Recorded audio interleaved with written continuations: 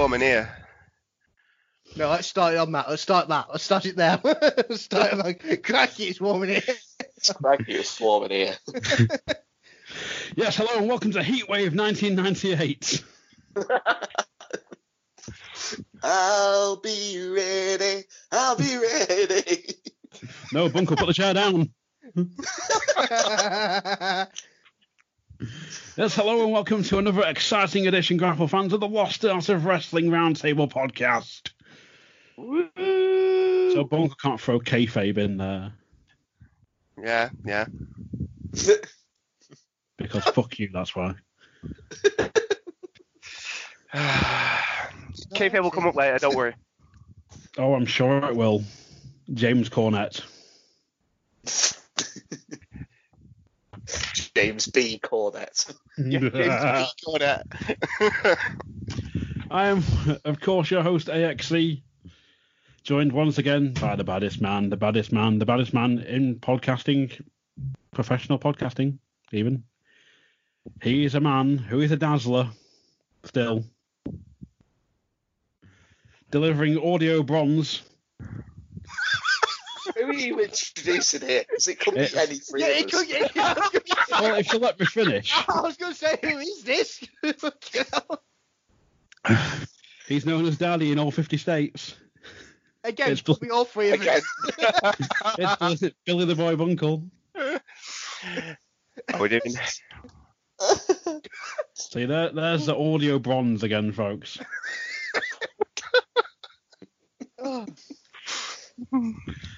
And in the corner to my right, he is a man who is also known as a stowaway.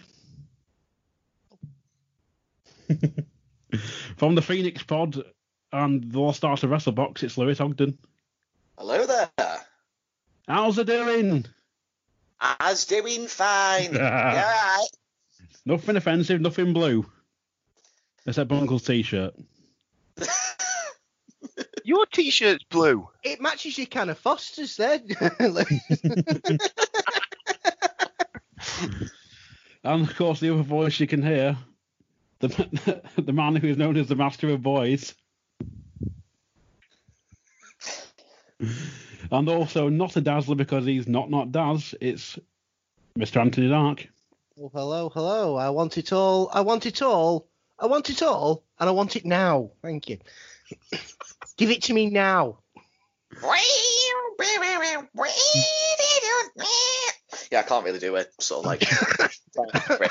I appreciate the attempt, though. I really do. Just sound like a cat being strangled. Well, gents, this is the first roundtable we've done in the Corona era, shall we call it? Yeah, I'd say so. Well, I mean, when it comes to sort of like the aspect of wrestling, it definitely is because, as I say, we've done our pay-per-view reviews in our collaborative efforts. But yeah, I think sort of like in a roundtable concept, this is the first time we've done it since the COVID-19 pandemic properly hit. Definitely. Well, shit. Mm. So what's been happening in the world of wrestling that you've been paying attention to, gents? It's fucking garbage. Well, thanks very much. Good night. Well, to be honest with you, it's sort of like, I swear we did like I think it was an RAD podcast where they were talking about sort of like WrestleMania being at the Performance Center in Florida and it being held in front of no fans, and I can't remember who it was at the time. It might have been Morrison actually, that was sort of like basically going on of the fact of, I think you can have wrestling in sort of like in empty arenas. And I think the general consensus from the rest of us was just sort of like, yeah, I don't think so. And I like to think that we've been proven right because, wrestling is I want to say an art form, but it is a form of entertainment that needs that crowd interaction, that needs that crowd participation. Because I think without it, it's the equivalent of sort of like watching a music video without the sound at times, really. Yes, that's a pretty good analogy. Or sort of like, going to like a comedy gig or like a music gig and there not being a crowd there. Like you need, like, if with wrestling, you need like a crowd there to feed off the interaction, to feed off the emotion that they're giving, that in a whole sort of like adds to the product that's being presented. I think the big thing that stands out to me is, like, I look at in terms of take Drew McIntyre's title run, for example. When he won the title, we all everybody who watched it was like, oh, that was a bit shit, wasn't it? Because he didn't do anything. But if that's happening in front of a live crowd, because it's big moves, because it's a big victory, the crowd would have gone mental for it. The crowd would have ate that up. Because there's no crowd there, there's no emotion to it. It's just kind of like, well, that was a bit shit. Do you know what I mean? That's and it's the same. I've found that with a lot of wrestling that I've watched where there's been no crowd. Again, say on the same WrestleMania pay-per-view, the tag team that's not a tag team ladder match, doing all these big moves and putting people through ladders and stuff, and it just felt awkward and out of place. But it's because there was no crowd. For that as well, though, there was the fact it was like they did I think was it Jey Uso or Jey Uso, wasn't it, or was it Jimmy? God only knows. One of them, either way. And they did that bit where one of them like fell off the ladder and landed outside, but they filmed it in such a way where it's like, well, yeah, he landed on the crash pad. Yeah. But they fucked it up, so they had to film it again. Yeah. Yeah, to be honest with you, when you said sort of like, is it Jimmy or is it Jey Uso? It's like, I'm pretty sure it's the one that doesn't have like constant DWIs or DUIs, DWIs or whatever. But yeah, I mean, sort of like you think about like Drew McIntyre's like run as WWE champion. I mean, you can just look back at sort of the night he won the title, and it just being the case of just nothing. You felt flat. nothing because you. I mean, like it's these kind of things are just sort of like, oh my God, this is a great big massive moment, but you're doing it in an empty arena. Like, I mean, to be honest with you, throughout this whole pandemic, I was just sat there thinking, and this goes to AEW as well, not just WWE, but surely it would have been sort of better in hindsight if they'd have just taken the product completely off the air, much like NWA did, much like New Japan did, and just sort of like, wait for, it to settle down that little bit more, and then you can come back in like 3-4 months' time and, just sort of like fresh perspective, fresh look, fresh way of just sort of like booking your company as a whole, and, maybe that had done sort of like more gangbusters. Because the thing is, lads, wrestling is at an all-time low in terms of popularity. Mm-hmm. People can talk about sort of like the new generation era and all this MacGuffins and all this sort of stuff. They're not posting record low rating numbers or record low like viewing figures or whatever like we currently are at the moment. And the thing is with sort of like the Wednesday night wars between AEW and NXT, they're sort of like, they're all about, who can have the highest, viewing figures this week. Like I think this past week, AEW sort of like touched over 900 fans, 900,000 fans, and NXT was 753,000. Yeah. And they're acting like this is a great big massive deal. That's less than 1 million people watching wrestling. Yeah. Like if you go back to like start of the previous decade, that was at the very least sort of like in the 4 million bracket. Yeah. In terms of viewership. Like, it's scary. It's fucking scary. Is that, or is that not because of promotions like NWA now, or people just go on YouTube to watch it. People can easily, if you have an Amazon Fire Stick like I do, just download the New Japan app, watch that on there. I watch AEW. In defense of AEW, they did record a plethora of shows. But fuck off, you're smiling, going, oh, here we go. No, they did record a plethora of shows in prediction of this pandemic thing going on. And then they just put them out. And then when we were allowed to do live shows again, obviously they went ahead and they did them with their own roster in the crowd. And it was all fine and dandy. And they've been doing that ever since. They haven't been doing extremely shit shows like WWE have, which have been shitly written, poorly performed. You know what really made me fucking laugh, right? They put these big, massive, giant clear screens around the what would be the I call it the border. I call it the border for the sake of who the McMahons are friends with. We'll call it a border. And someone told me, I'm ready for this tonight. I'm ready. What made me laugh is, we always make sure our talent's social distance and all that. And they literally had the Street Profits dancing through the fucking crowd. And he was like, what the fuck are you playing at, lad? And you have to realise this is coming from a company whose like main production manager, aka Kevin Dunn, who Jim Cornette always describes as being a bucky beavered motherfucker. Like, he's got like this potato chips.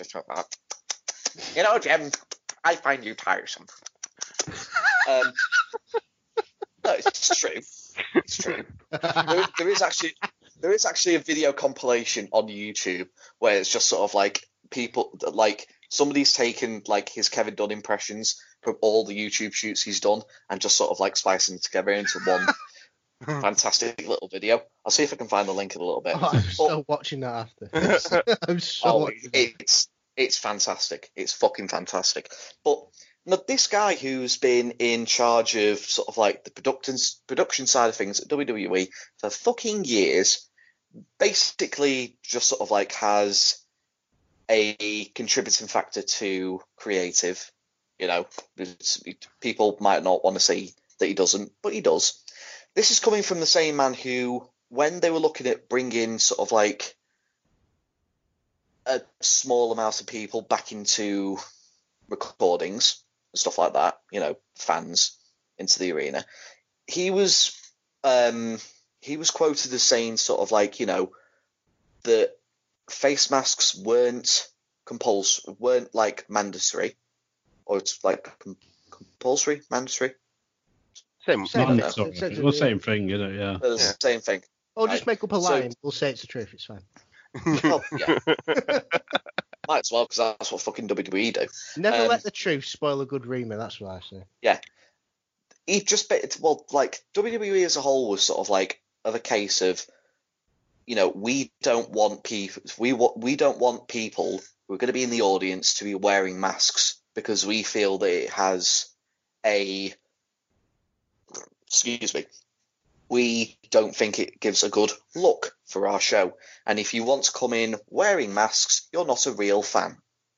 What kind of fucked up fucking philosophy is that? This is the same company that fired God knows how many people just to keep a record profit, not to keep a profit margin, not to balance the books, not to slightly break even, to keep a record profit margin. This is just what are you doing watching these shithouses? What are some people doing watching? There's WWE fans and there's pro wrestling fans. I genuinely think there's a massive divide there. Because let's be honest, if you love the sport of pro wrestling and you respect, I can see your fucking face more.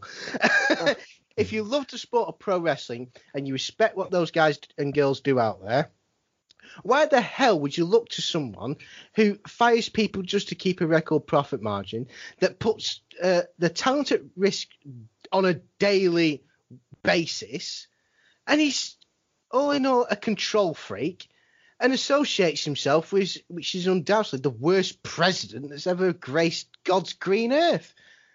I mean, who thinks that and goes, yeah, but he has a good TV show. I mean, come on. I'll tell you who watches it. Americans. There you are. Yeah. Well, WWE fans, for the most part, are great big fucking masochists because they've been putting up with the shit booking, the wrong people getting pushed, the good people sort of like not being given a push. They've been putting up with that shit for fucking years. Shinsuke Nakamura's in a tag team. Shinsuke Nakamura is in a tag team. I could fucking scream, for fuck's sake. What are you doing? Come on. Oh, that's Sorry, Nakamura's sort of like a two-way street, really, because he's sort of like treating his WWE run as just sort of like, this is just kind of like a nice little break for me. After the years and years of being in New Japan Wrestling and just basically having the shit knocked out of me, I'm just going to take things easy. But who looks at Shinsuke Nakamura and goes, oh, we've got nothing for him singles, we'll put him in a tag team? Who does that? I'll tell you who does that. Someone with no creativity, no one who can think properly. No, because the thing is, like, WWE is not booked for WWE fans. It's booked for Vince McMahon. Always has been. No matter what people want to fucking say. And, you can go back to, you can go back sort of like further than like the reference that I'm giving here. But, like, Vince McMahon truly thought that the best option that he had for WrestleMania 30 was a main event of Batista and Randy Orton, despite the fact that Daniel Bryan was the hottest thing in fucking wrestling at the time in God knows how fucking long. Like, they were going to, like, relegate him to sort of, like, a mid-card match with Sheamus. Like, they don't think. They don't get it. They don't get it. They're not thinking of the broader aspect. They literally just think, there's one guy, we'll push him to the moon, he'll be fucking Superman. The rest, doesn't really matter because we've got the one guy. I know. To be fair, I know everything that you're all saying. And if we're looking at the WWE, the WWE has always been booked poorly. Yeah. And the big problem is there is no alternative. There is no true alternative. Before Ant starts talking about AEW, which is WWE I was actually going to talk about NWA, but off you go. Wait. But there is no alternative on a national TV station. No. There is no. So if you say, oh, well, ROH, they're with Sinclair. So you look at this, Sinclair own ROH. Doesn't go out to as many homes in America as USA does, as TNT does. There is no true alternative because you watch AEW and you say, oh, well, it's a shitty production. All right, yeah, and it's basically WWE light. Your main stars are all guys who've come out of the WWE, except for fucking flip-de-doo idiots. Twinkle Toes McFingerbang. I've never heard of him before. So Fingerbang, Kenny Olivier, whatever you want to call him. Yeah, I was about to say, I thought it was going to be Kenny Olivier, but I wasn't 100% certain. Your top star is an ex-WWE guy who's Stone Cold Steve Austin light. Because he has shit matches where he has to have hardcore things in it all the time and it's just trash. So there is no true alternative. Your alternatives, if you want to look at, say, your New Japan, your NWA, something like that, then you're looking online. It's not the same. They haven't got national syndication, really. I mean, sort of like, I think the problem is that for years, like, television production companies have literally just been based on the idea of just sort of like, we either want WWE or nothing. Yeah. Well, you've got to look at the viewing figures again. AEW, say, talked about 900,000. You actually look at the swing on a Wednesday night. The swing is about 200,000 viewers. And it swings one way or the other, depending upon what's on what week. Raw, SmackDown are doing 2-3 million. There's a big difference. They wish they were doing two. They wish they were doing 2 or 3 million, mate. Yeah, it's like Raw last week was 1.7, if that.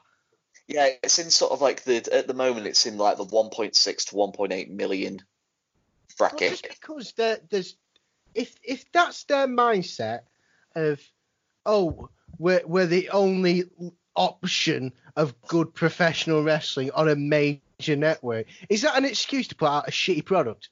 Really? Is that an excuse? Because eventually, in another 10 years of time, they keep doing that and keep taking their position for granted. Someone else, and I'm not going to say it's AEW because it might be, it might not. It's probably going to be NWA the way they're going on. What would you rather? A free show on bloody YouTube? Get your Fire Stick on it, get you on your telly. It's fantastic. AEW, it's on ITV in the UK. I'm not going to buy BT just for the fucking WWE. I'm not going to buy BT at all, to be honest with you. No offense to British Telecom, but fucking else. By the way, Steve McManaman, you're an arse. Just want to get that out there while we're on the subject. But honestly, why would I go out and spend an extra 500 million quid to get BT Sport to watch a half-arsed product that I'm probably not going to like when I've got 2 free options of AEW and ITV and NWA on YouTube? Why would I bother? Go on. To throw my opinion in here, as going back to what Bunker was saying about like ROH like not been on, it's still on Sinclair in America. I think so. I don't know what Sinclair is. I know it was like a cable broadcasting network or something, but like in America, it's a case of either you have X cable company, which is you get HBO and you get all that sort of thing, or you have your satellite company where you don't get HBO and you might get the channel that Raw's on or whatever and SmackDown. USA. This is how out of the loop I am. Like fucking. Oh wait, no, SmackDown's on Fox now. Yeah, so like, I think Fox is on like cable or something. So you've got like you'll probably get like both on cable or satellite over there. Whereas like over here, you've got Virgin Media or Sky or BT. You've got the option of you can watch more of SmackDown on Sky Sports or BT Sports, whatever. But going back as well, you can watch ROH for free, the TV stuff on Fight.tv online. And of course, more and more people have got smart TVs nowadays where you can just stream an app or whatever, or a stick or whatever. Like, but then going back as well to the wars, like remember when TNA tried to compete with WWE? Yeah, fuck them guys. Well, more the fact it's like. Well, more the fact it was like, yeah, we're going to compete, or we're going to be on Monday nights or whatever, and it's like, no shit, we're going to be on Wednesdays instead. And then they sort of quite quietly moved to like Friday nights when no one would watch them because it was like 2 a.m. Then they put on Pop in America, whatever channel that is. It was the whole thing with TNA was basically Spike TV didn't want TNA to be using Vince Russo as a creative consultant, and Dixie Carter, who was the owner at the time, just basically said, yeah, it's okay, no problem, we haven't got Vince Russo on our books, whilst quietly hiring him as a creative consultant. And it was literally only, I forget who it was, I think it was like Russo was sending like a script to, he was meaning to send it to Mike Tenay, but he sent it to like a different Mike who worked for like PW Torch, and that's how the whole thing sort of like got. That's how the whole thing just got sort of like thrown out into the open. Email correctly, what an absolute dick. But like in terms of that, there was always that thing of like, oh, WWE doesn't see TNA as competition because they're pulling in shit numbers, and it's like, oh yeah, this guy's been released in WWE, and all of a sudden they appear on TNA like it's some big surprise. Like, it's kind of the same with AEW, but like the thing I read today before we came on was like, what's he called? Kurt Hawkins was like saying about how WWE was like trying to offer like astronomical contracts to keep people away from AEW. On that note, I generally do not believe that it's just AEW that's the competition. I think it's everything else that's the competition. You look at all the options that pro wrestling fans have now, and unfortunately for WWE, they are not the be-all and end-all of wrestling anymore. It's not that you watch wrestling and it's WWE. You can watch New Japan. You can watch Ring of Honor, AEW, NWA. There's so many Impact Wrestling if you're really desperate. But you can watch... sorry. But you can watch all these different options. And unfortunately for WWE, they are not the be-all and end-all. They're really, really not. And even NXT now, it doesn't get it. NXT UK is just probably almost destroyed the UK wrestling scene, in my opinion. It was a way to keep the UK wrestling scene down. It was a way to suppress the UK wrestling scene. And I hope the boys and girls who are under that moniker of NXT UK quickly get out their fucking contracts and come back to ICW Progress or wherever they were in the first place, because let's be honest, they were sold a dream of being a WWE superstar and they've been shithoused on with mediocre shows in terms of like ICW and Progress and stuff. So there's like the whole thing of like going back to the on-demand stuff. There's like that talk of they're going to appear on the network at some point. It's like when they put the Evolve special on. And they're saying there was that rumor going around for ages going they're going to do a £15 tier or $15 tier for the network where you're going to get ICW, Progress, WXW, Evolve, and other indie companies that might sign up to the network. But then like you've got like all these other ones where it's like Fight TV, you've got IWTV, you've got High Spots On Demand, and all these other little companies doing their own on-demand thing. Like so, you've like New Japan World as well. So you've got. I'd rather pay for that to watch a half-assed product on a Monday. Well, as Buncle find out having to pay for Mania. You paid for Mania. I didn't have the option. Your financial choices, It wasn't a financial choice. It told me I wouldn't have to pay for it, and then it took the money out of my account anyway. Did you buy a fire extinguisher full of chocolate as well? To be honest with you,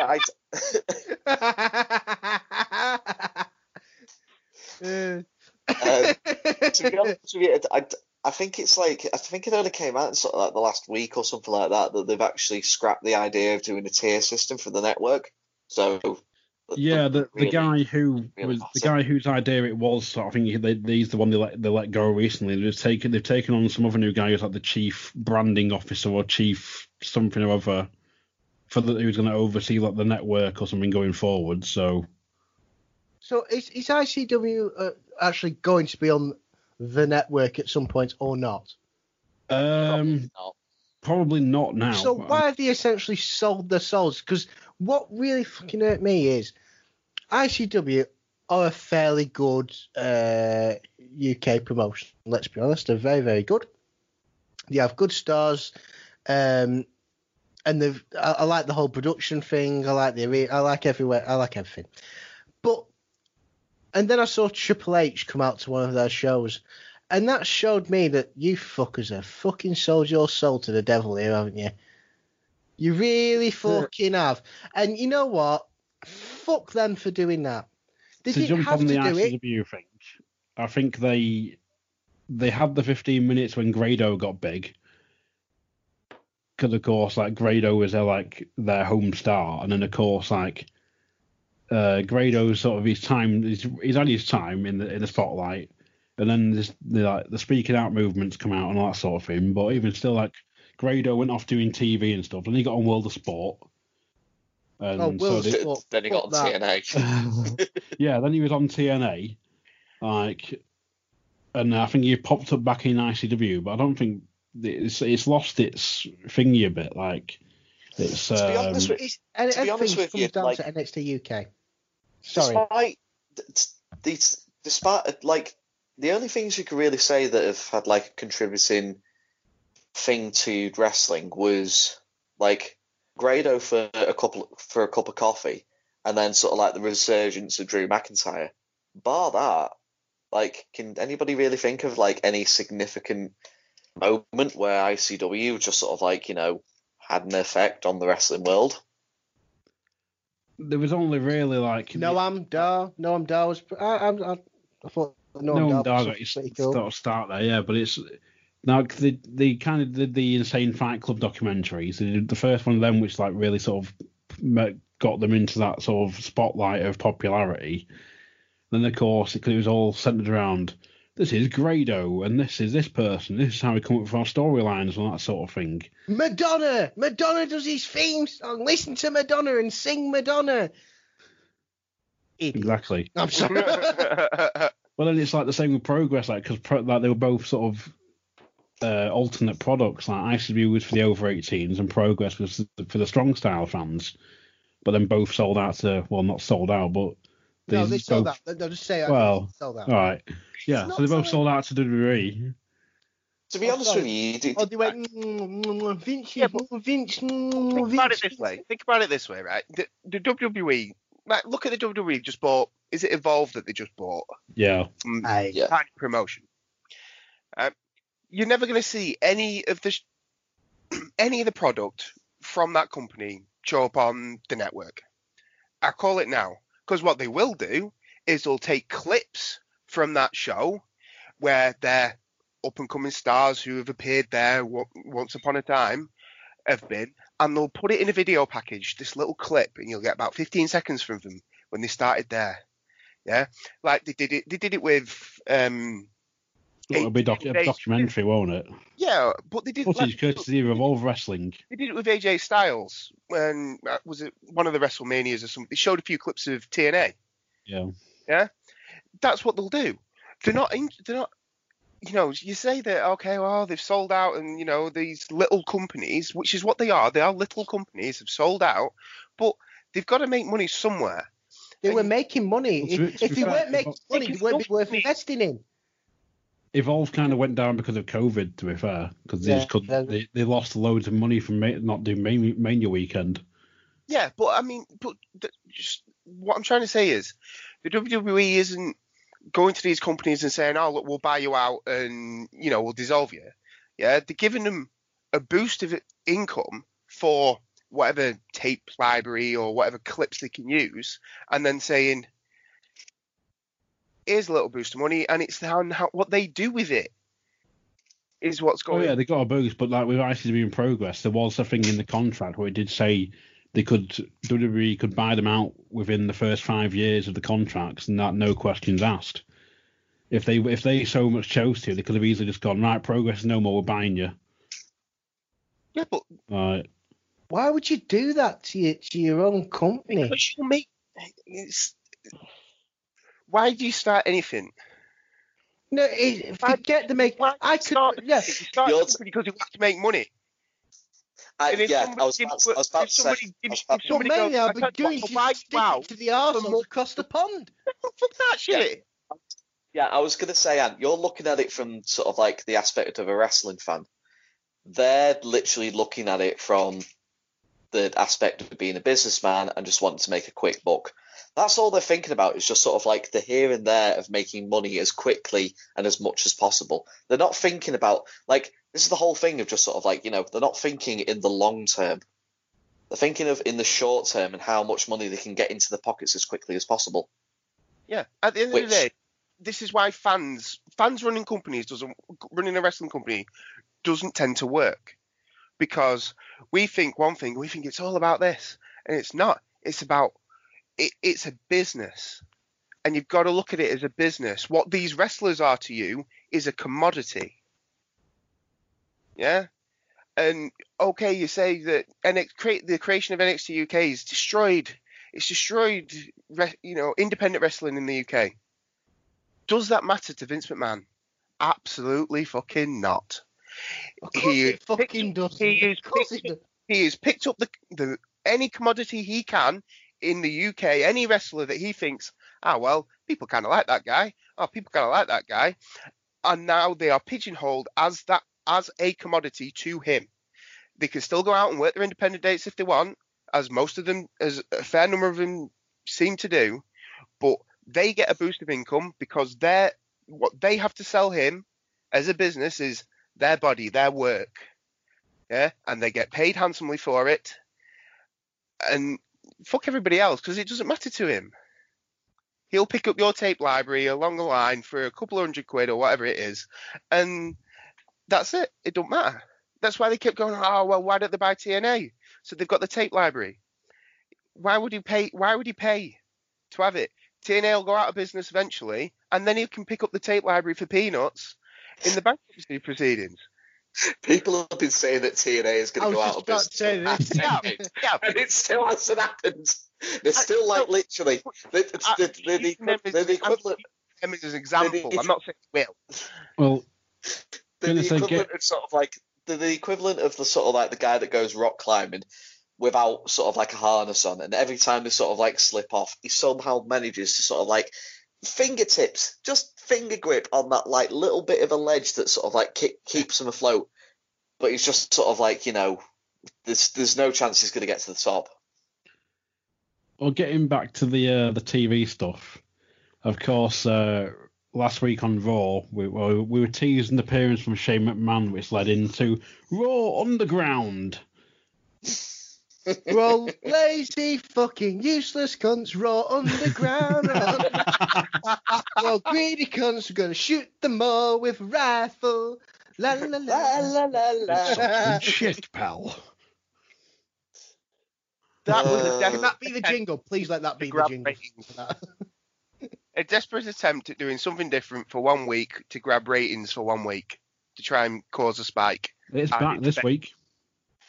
It's back this week, so it must have done better. Essentially, show then. You didn't know this. Essentially, Raw Underground is the third hour going forward. Look at his face. Wow. So people must have tuned in then. It got 100k viewer boost. There you go. 150,000 more viewers, maybe. Something like that, yeah. So for me, I think it's that thing. It fucking worked. Well, it's the thing of like, we'll get into the fact they play copycat in a minute, but I'll start playing the noose now. Send it this way, please. I'll give it to Shane. We can just hang him above the ring and just let him swing a bit. He will kick our ass. Oh yeah, but as like me and Lewis were discussing before the start of the Phoenix pod on Wednesday, it's like literally. So for those who haven't seen it, essentially it's like looks like a basement at the Performance Centre, or the by like. It's a great start. It's a great start. It's pretty much like. I love a dirty basement. It's pretty much the area where like Edge and Randy Orton worked their way to in like in their match at Mania, and Shane played what's that match back there. I could use that area, and so they put a ring up with no ropes, and then gone. Here we are. We've got a fight club where there's no real rules, and it's like, oh yeah, we've got some 7-foot bloke who just like hit some guy in the stomach, and like, oh that's it, he's done. And then we're gonna cut to some dancers, then back to the ring, then back to dancers, then back. Like, dancers. Yes. Yeah. It's sort of like in very, very, very early days TNA, where they used to have sort of like the random strippers just dancing in cages near ringside. Think WWE ECW. Yeah, with extreme expose. Yeah. But then even the dance, like Shane McMahon's walking around with a microphone, and even like two of the dancers like squaring up against each other, and Shane was like, "We'll let you sort it next week." Yeah, it's fake. It's fake wrestling company. Even Shane himself is like, "Oh, we've still got things we need to work out," and it's like, "Yeah, because the entire premise of it is, oh, there's no rules." What the fuck is that? There's clearly rules. There's clearly rules. There's got to be rules. Oh no. The only reason there are no rules. There's no rules, but there's a referee, and like he's got this guy, like I said on fucking on like Twitter, because like some other Twitter page tagged me and asking me what I thought. So I replied to them with it in a copy and paste of what I put on Facebook, which I'm going to find for you now. What I also love is just sort of like the concept of just sort of like this stuff that we've got here on Raw Underground, it's real, which is just basically great big massive lettering saying that all the stuff that's going on in the Performance Centre is fake. Everything that happens here is real, which is just. Yes, it looks shite, and so wait. I'm trying to understand this. So, are you telling me that they're trying to redo the Brawl for All but script it? Because if it's real, the only real fighting that WWE have ever actually fucking done is the Brawl for All, and that was fucking garbage. TDM, essentially, right? Shane O'Mac has watched Bloodsport from Mania last year and gone, I wouldn't mind doing that, but then they've had to throw the WWE mix into it, and they put what's he called from Viking Raiders in, Eric? Yeah, he's in it at one point. And he does like a single leg on some guy, like some jobber guy, like with no name. And then you can tell that he's working punches. To be honest, and I mean this, and this is another very special Not Daz service announcement. Please stop. Stop the underground shit. We don't believe it's real in the ring. We're not going to believe it's real in your little basement, Shane. So please stop. And why are you keeping dancing in your basement? That's weird, pal. Don't do that. I kind of hoped then you were going to do like Josh Groban on Nevermind the Buzzcocks, where he's like, tell people to stay away from your music, and he's like, yes, this is Josh Groban. And he's like, please do not buy your mother my CD. Don't buy put dancers in your basement, because if something happens to one of them, you're going to be in trouble. I mean, historically, it's never worked out well. Also, don't put a ring in your basement.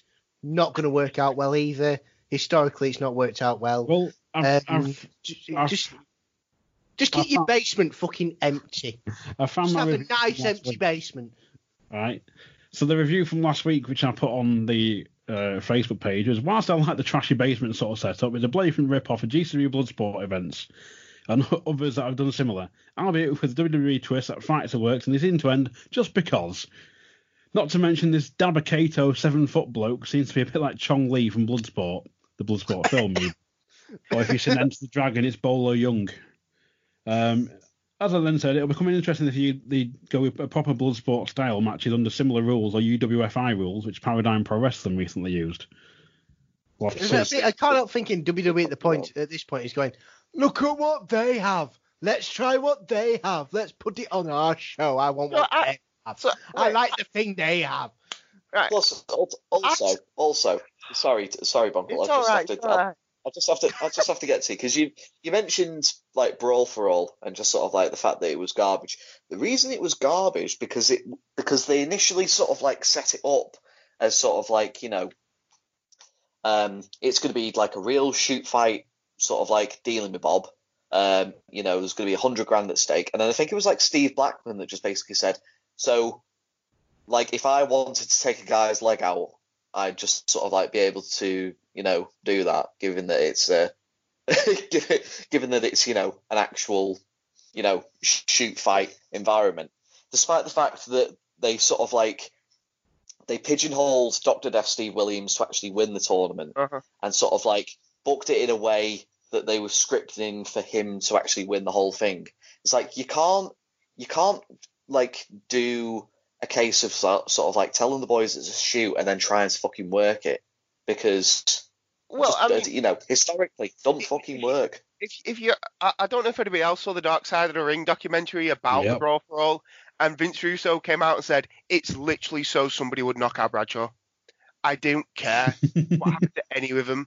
I just wanted somebody to beat that motherfucker up. I don't believe anything that boy says. I think he's a complete and utter dick.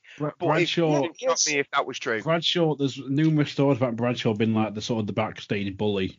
Yeah. And there are also stories of Steve Blackman. He was trying to like rib Steve Blackman, and Steve Blackman apparently said to him, he's like, if you carry on, I'm going to knock you out. And apparently Steve Blackman, he tried to, and Steve Blackman, he's like trying to rib him, and Steve Blackman literally just turned around, hit him with like a flush kick on the jaw or something, and like knocked him clean out. Never got fucked with again. Yeah. But the interesting and with the that's how you solve your problems, people. Just kick people in the face. There you go. Well, don't do anything for you people. To go one better, I got blocked by JBL on Twitter. Oh, hello, Because- you. Off you go. Right. Tell us that story. Oh, sit down if you're not already. You're in for a treat here. No, we're all sit down. We're very unhealthy. Off you go. So, We're all definitely sat essentially, down. it was about a year or two ago, and it was around May, June-ish, and Bradshaw sort of came out with this what he thought was a funny anecdote of, oh yes, we're at the WrestleMania after party, and I was at the bar and I was tipping at the bartender with $100 JBL bills. He was so ecstatic to be receiving these bills that he didn't even realise they were fake bills. And so I read it and replied, "What a cunt." 10 minutes later, I checked it again. You've been blocked by JBL. Did It was you like, not get like in. Did you not like it, Cox? Did you not Nope. like the nasty word from the mean man from all over the pond and everything? Evidently Did you not. like the nasty words? Oh, what a shame, the fucking cowboy cunt. Not to mention as well with the Brawl for All, the funniest story is that not only did Dan Severn get through the first round and dropped out because he's like, well, like I have nothing left to prove. yeah, I don't need to prove anything. I'm the UFC champion. Not only that, but they paid Steve Williams the prize money in advance. Yeah. This is before the tournament. It's like, I didn't know that. yeah, because I think like Bob Holly's wrote in his book, who's sort of like he was in the trainer's room after Bart Gunn had knocked out Steve Williams. He was sort of like getting, looked over by the trainers, and they'd literally just turn around to the doctor. He's like, I don't know what they're going to do because they've already paid me the $100,000 of the prize money. Fuck me. I could just kind of see Vincent and he's like just sat there on the couch and like, so Steve, could we have it back? Fucking hell. Well, as Honky Tonk Man would probably tell you, man, it was the Attitude Era, man. It was a different era back then. You probably get away with it. Well, as I went to a convention, full of I posted on Twitter before, as of course, sort of going slightly off topic. Kamala passed away this past weekend. Yeah. Yeah. And I was at a convention with him, and I posted a video on Facebook where he sang for the Q&A audience and that. But also in that room was Road Warrior Animal, who I spoke to prior, who had one of the very heavy old Attitude Era tag belts that I got to hold and nearly wanted to steal because it's one of my favourite belts. And I just said to him, I was like, "Can I ask you a question, mate?" And he's like, "What's that?" And I said, "How did you get the belt?" And he's like, "Oh, well, they sent Hawk off. Like Hawk was off. He'd done some drugs or other, so they sent him home. And then I wasn't used on TV, so we had the belts. And I just told him one day, I was like, yeah, Vince, I lost it. And that was gold. that. Oh, for fuck's sake. And me. Not to mention, though, as well, speaking of belts, is like Enzo, well, formerly known as Enzo Amore, is walking around with the Little cruiserweight so. because he Little never so. gave it back. Fucking hell. So basically, what we're saying. Cruiserweight champion. Whoa, is this thing on? So it's not Brawl for All, but it's worked. It's and essentially, it's not Brawl for All, it's not Bloodsport. it's not literally- wrestling. It's And it's a not staged blood sport. It's a staged blood sport in a Fight Club environment. Yeah, I think is how I described it. last Literally time. hurt my brain thinking about it. they're trying to mix so they're putting in like WWE stars who like want to fight and all this sort of thing, or like as Shane sort of touting it. It's like a way for people to like settle their arguments and stuff. Because like Is they had That Eric, what the fucking ring in the actual arena is for? Exactly. Or they am had I Eric- just being incredibly not- stupid? It's not They what had a Eric- feud is. they had Eric from the Viking Raiders, and they had this Dalba Kato guy who's like 7 foot. And then I think they had Dolph Ziggler on it as well at one point, and then this week they've got Shayna Baszler. Why? To be honest with you guys, I can form an opinion, but the only clip I saw was somebody clipped, like, I think it was the first fight that was literally probably like 1 minute 26 seconds in length, and it had like 56 camera cuts in that period of time. Whereas I could probably show you sort of like because I recently watched the Jon Moxley Minoru Suzuki match again, and like I'd made a note, sort of like the last 90 seconds of the match, and I think in total there was maybe 6 camera cuts across the 90 seconds. So 56. Yeah. Which one?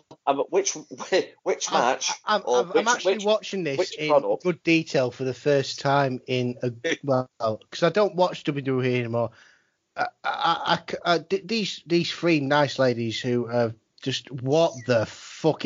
The 3 ladies obviously have got literally no else to do. Let's be honest. God bless them. What the hell is this? It honestly looks like something out of like Fortnite. It's awful. What is this? They've gone full what 2K20. Is this? Honestly, this is my first time watching it. I'm giving you literally a live reaction. You should all be blessed. I get what if this. I love how the fighting's going on. The girls are still like gyrating in the background. Brilliant. Like nothing else is going on. What the fuck is this? Oh. To be fair, the problem I watched clips of it on YouTube. Like there was a 2-minute clip, and it just reminded me of the old Spice advert with the guy who was like, "No, ladies, look at your man. Now back to me. Now back to your man. Now back to me." That's the camera cuts in. Look at your wrestling. Now back to me. And back to the wrestling. Now back to me. Oh no! You think you should watch better shit? It's look at the ring. Now look at the dancers. Now look at the ring. Now back to the dancers. Now back to the ring. It was like no tells. They were still just giving it big uns in the back. That was so funny. I'm kind of waiting for someone to turn it into a meme of like, I got tickets to that thing you like. He just pops up Raw Underground. It's like no. Oh god, me chest hurt.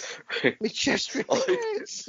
Oh, you just have that clip from King of the Hill, just sort of like, we drove 2,000 miles to see this. Oh, but it's kind of like what's the other like meme? It's one like, of them's wearing a fishing net for fuck's sake.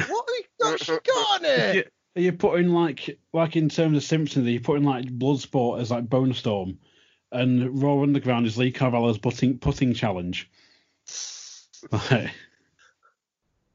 Bloody hell, Jeff Hardy's had a bit of a workout, hasn't he? Hellfire. Yeah, that's Dabba Kato. Hang on, Dabba Kato. Oh, honestly, Vince McMahon's going to make him come to the ring and start dabbing like that. Honest to God, see it coming.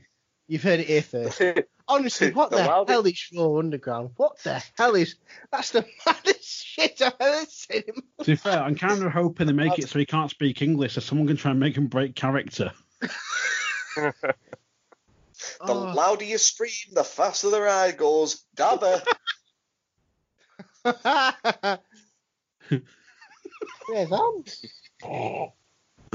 It's a 20-foot cock and balls, man. He was asthmatic. Put him in Penine Suite. Why? Because in Here's Murder, next door's natural causes. Oh no! And that's what we say to Vince when he eventually cocked it. It's anyway, like Raw Underground. It's like there's just someone there, and it's like just lying, like they've just been like laid out, and it's like he was asthmatic. Yeah, that's right. He had that. Put him in Performance Centre. Why? Because in Here's Murder, next door's natural causes. Can we start a hashtag Vince into the Penine Suite or something like that? Vince for Penine Suite. Yeah, that trending. Don't forget to hashtag it. Yeah.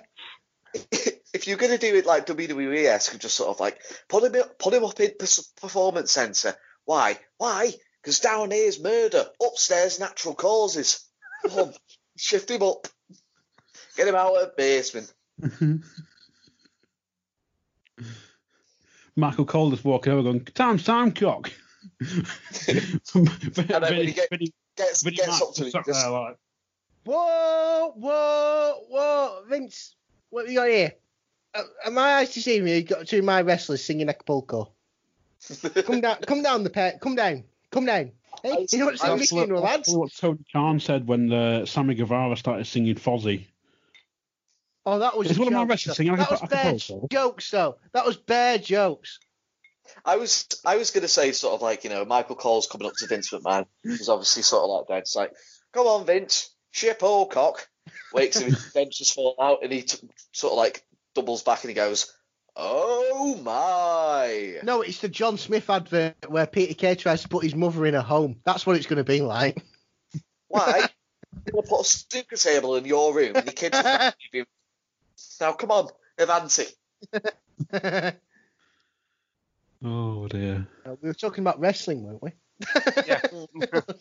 Well, we were, but So yeah, Raw Underground is such good shit. Good shit, pal. Such good shit. Half a bottle of whiskey, anything's good shit. Hey, we might even get that MMA demographic in that we've been searching for, pal.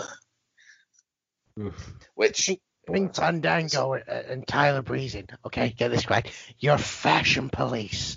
You're going to love it. Yeah. Yep.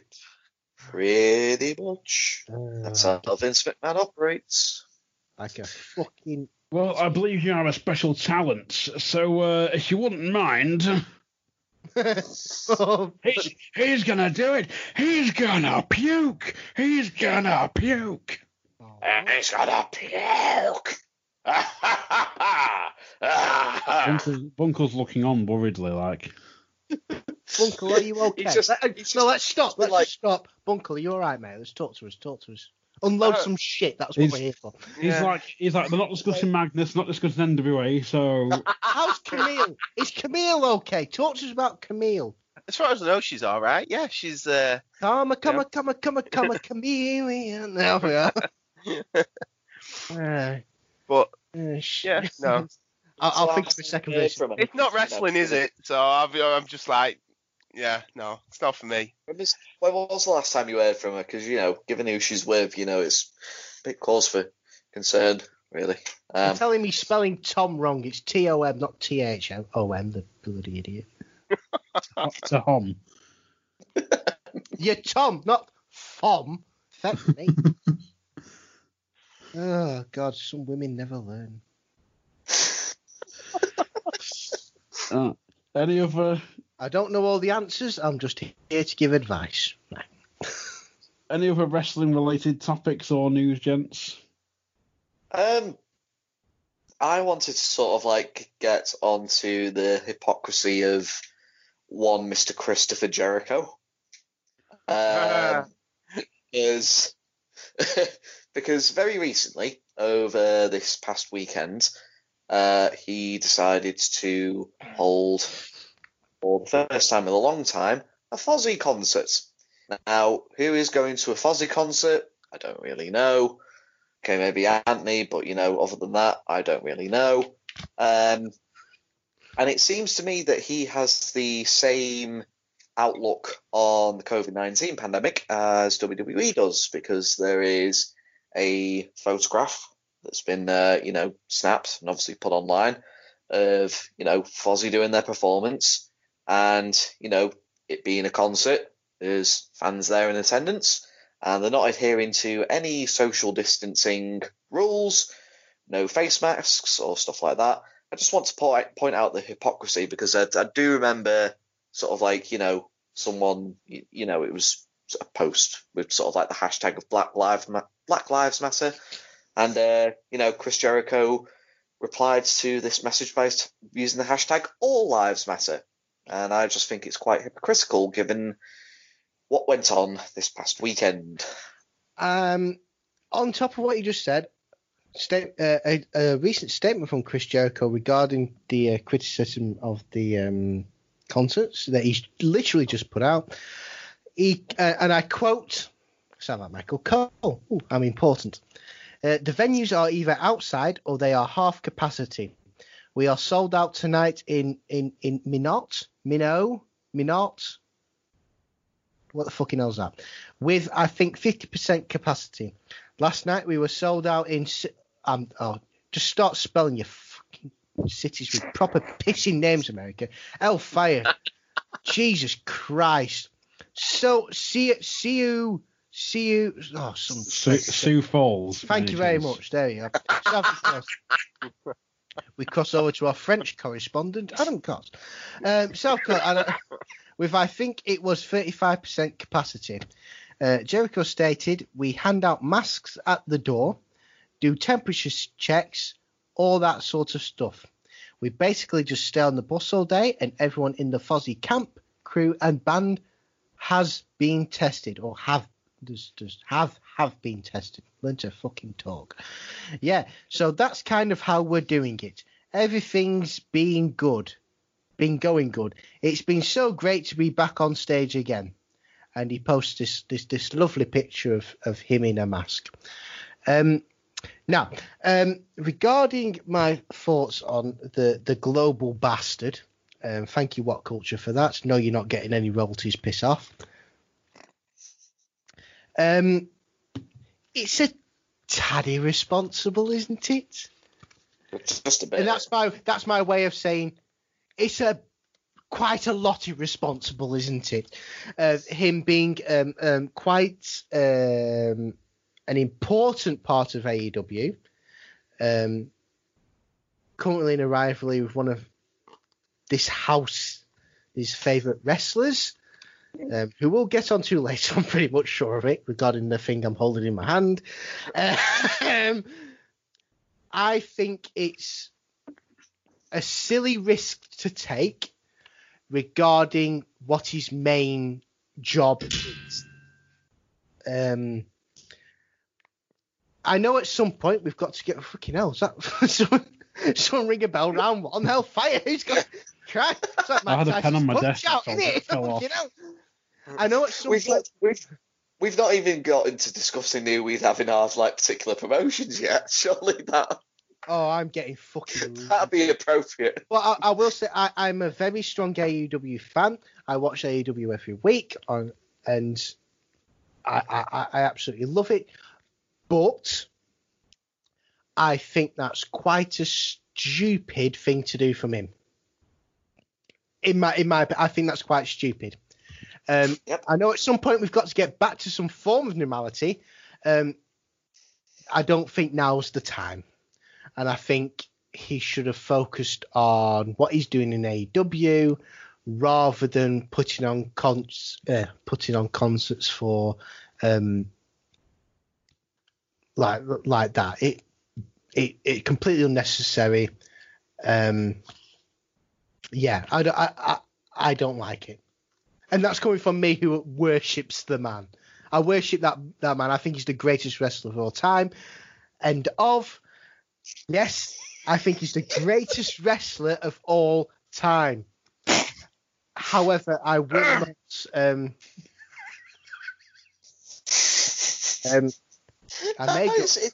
It's fine, mate. It's fine, mate. You're entitled to your opinion.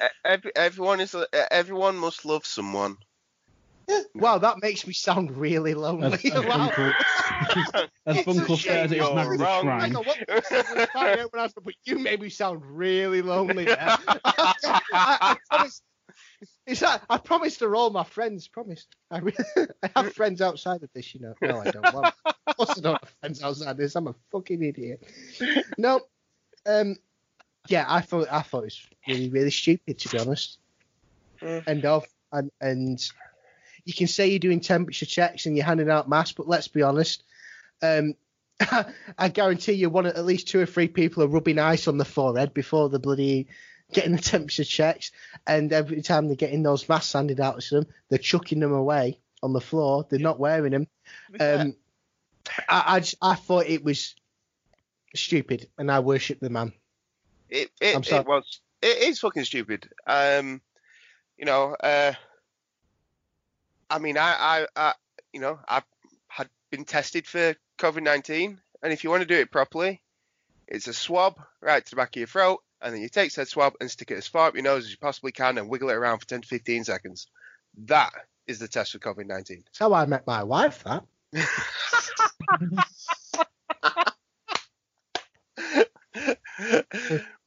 But, oh, no, move on. I'm sorry, what? God, but yeah, I think it's irresponsible. You know, what you've got to look at it in the fact that it's irresponsible for him. Yes, it's irresponsible for the band. Yes. Does he still want to make money? Yes. Are these people stupid enough to go? That's not his problem. More frantic. They can't live in a place they can fucking pronounce. Right, I'm not. This is the problem. Now, don't put like 5 vowels together. It's ridiculous. Fuck me. It's Carol Vorderman be tearing the fucking hair out of these people. I'd love to see you going to like Canada, like especially the French part. Like I'm going to Saskatoon. Oh no, I went to Wales last summer, and fuck me, do they not go off mad with the L? Jesus Christ! It's like they panic and add an L. It's like you know what? It's more a case of like I'd love to see you going to Nova Scotia. It was like we went to Pwllheli, not an F in there. There's not an F in Pwllheli. There really isn't. Last time I checked, there's no fucking F in Pwllheli. Like, what are you doing with yourselves? Like, put an F in there so I at least know where I'm going. Because I'm not going to Pwllheli. I'm going to Pwllheli. Shit me. Sorry, I'm just having to go into Welsh there. But you do go mad at the L's, lads. Just fucking calm it down. Jesus Christ. They're horrible to play at Scrabble as well. Jesus Christ. Particularly if you're dyslexic as well, otherwise you're fucked. I think dyslexic people come from Wales. Looking at the way they spell shit, hellfire. Cymru. Cymru is spelled C-U-M-R-U. Where's this Y coming from? Y in there. And people laugh, and I'm the weird one for thinking that. Cymru, C-U-M-R-U. If my wife's about to come home from work any minute, if she hears me shouting Cymru,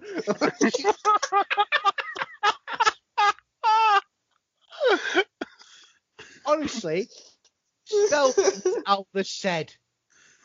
Stop all this adding H's and L's and fucking hellfire. Oh, anyway, dear. we go. Ooh. Anything else to add, gents, or any other topics before we move on to Bunkle's? Bunkle's. Well, no, that's where I want to get. I thought it was going to be sort of like Bunkle's problem with like posing for photographs.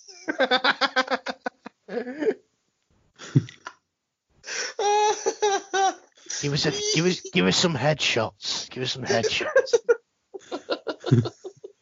Doesn't it look like Vogue out of Gladiators? Interesting fact, Vogue follows me on Instagram. Wow, that fucking killed the podcast, didn't it? Fuck me. I'll keep me. Well, I probably would have reacted if I knew who Vogue was. Vogue, she was a gladiator in the 90s, up with Lightning and Jet. You should know who Lightning and Jet are. Yeah, I know who Lightning and Jet are. What's for that hellfire? Jesus Christ. Seriously, one of them lot. If you know Jet, it's like she's the other one. That's not the other one. Which is it now? Now you either know Jet and the other one is Lightning, or you either know Lightning and the other one is Jet. You can tell a lot about a man by which way he goes here. So, speaking of gladiators, how's Magnus Bunkle? Yeah. What was his gladiator name, Bunkle? What was his gladiator name? Ooh. It's just Brutus Magnus, wasn't it? No, it wasn't. No, when he was in Gladiators with Ian Right. Oh. Yeah, right. What was his gladiator name, Bunkle? Because I know it. Do you know it? I said it. It was Oblivion. Yeah, very good. Love that. Oh, I knew he knew it. I thought you were talking about like when he very first came into TNA and he literally came out dressed as Russell Crowe from Gladiator. Yeah. I was just sort of like, oh, right, okay. I'm pretty sure it was Brutus Magnus. Father to a living son. Husband to a very attractive wife. And I shall wrestle my ass off. It's the kind of thing I see Bunkle doing. Like, if he was at a convention, like he just sees Nick Aldis stood there, Bunkle just walks over, just kneels, and he's like, "Father." That's what Nick Aldis is like, "Son." It's like what I'd do if I met Simon Miller from like What Culture, because let's be honest, there's some fucking similarities here, can't you say? To be honest with you, you have to remember sort of like Bunkle is going to this convention that Nick Aldis is at, dressed as Jim Cornette, as he was seen in sort of like, a New Generation era. So like you match made in heaven then, innit? So Bunkle's gonna have like Bunkle's gonna have a red suit jacket, black slacks, a tennis racket. Yeah. Where is this convention? Whacking people in the crowd. Sweating. In fact, no, he can be in Zubaz pants with a tennis racket and walking around with racist as fuck. As long as people understand the joke, it's fine. You can carry a cardboard cutout New Jack around with you. Oh, now you're just asking to be stabbed. Where is this convention? Let's know at which city. What are we talking? I've no idea, but the day Bunkle, the day Magnus is in the UK, like you can guarantee Bunkle will be there, like front row, just like attentively listening. Any minute now. I'm going to be able to meet him. I don't think it'd be that bad. No, I did. We'd have to go just to stop him getting a fucking restraining order. We'd have to go to just calm him down a bit. We'd wheel him up like Hannibal Lecter in the. To be fair, I'd like it to be like of people like this. Yeah, I've met Nick Aldis' wife. It scared the shit out of me. I'll be honest, because dear God, she's beautiful. But I was all right. Mickey James, if that's all right. Mrs. Aldis. Mickey Aldis. Has a nice ring to it, that. Maybe she should leave the WWE and come to NWA and kick Camille's ass. Oh, that would be a good conundrum for you, Bunk. What? Camille or Mickey James. Here we go. You see, to be fair, I've had an infatuation with Mickey James since she came onto the scene. So I can't go against my girl there. Just saying. My girl. Just saying, when she did the licking action through sort of like the V's, that sealed the deal for him. That was fucking gold. Got it. I can see you look at Coxie's face going, I'm going to edit a lot of this. This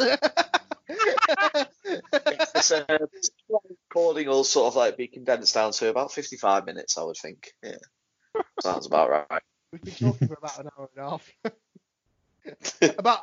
about 30 minutes is probably usable. Not even 30 minutes. I'd say more than that. What the fuck were we talking about? Are we going to move on? Are we moving on to our lists? Yes. The lists! Lists! Everybody loves a list. Everybody loves a list. So does anybody want to explain sort of like the context of the list, given that I'm sort of like Skyping through my phone and I can't get the image up? Funky off you go. It was your thing. Me to do it. Right. So, yeah, you do it. Where'd it go? There you go. So, something popped up on one of the many wrestling groups that I follow, mainly to insult AEW fans. I was deeply insulted.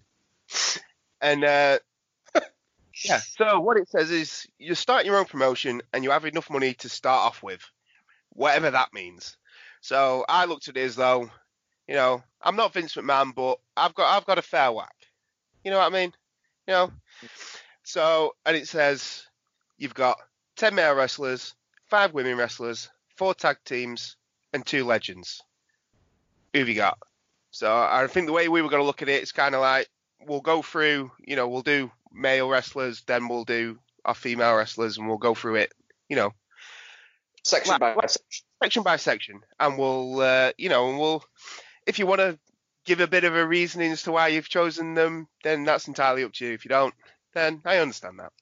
I'm getting fucking rinsed here. Depends who you've got on the list, mate. Oh, can I have a guess? That's what I mean. Go on. What is AEW? Hang on. Can I count my AEW stars? If Ant wants to start, he can start. And is your middle name begin with E? Because then you could literally be at AEW. You could be at Ant something wrestling, but Antelite Wanker. I don't know. Also, guys, like from sort of like the males that you've got on sort of like your list, sort of like probably lead with sort of like the guy who would be the number one in your company. Yeah. So like your top boy. Right. Okay. Top boy in your in your. That's made it harder. And the list is. I was going to make a horrible joke. Right. Okay. Kazuchika Okada, number 1. Okay. Yeah. Understandable. Wow. Okay. I've not pissed anyone off yet. Number 2. Coming in at number 2. Finn Balor. Okay. Right. Okay. Number 3. Kota Ibushi. Okay. We'll start ticking these off because knowing me and whatever condition I have. What have I said so far? Right, I've mentioned 3. Right, okay, good. Number 4. In 4. Tetsuya Naito. It's understandable. He's your favourite wrestler. I do love that man. Charismatic, good in the ring. Oh, God. Just get him on my telly. Is it me?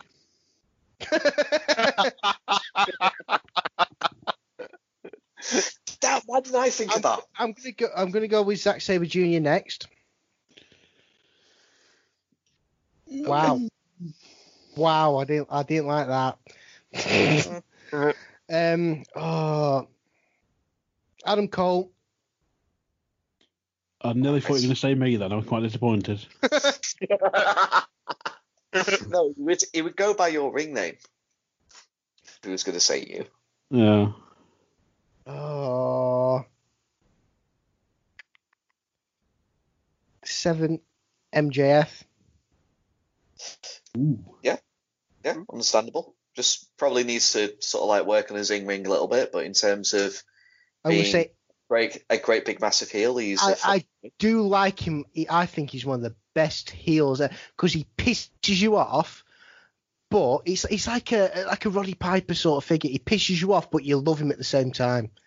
It's weird. I do love his character.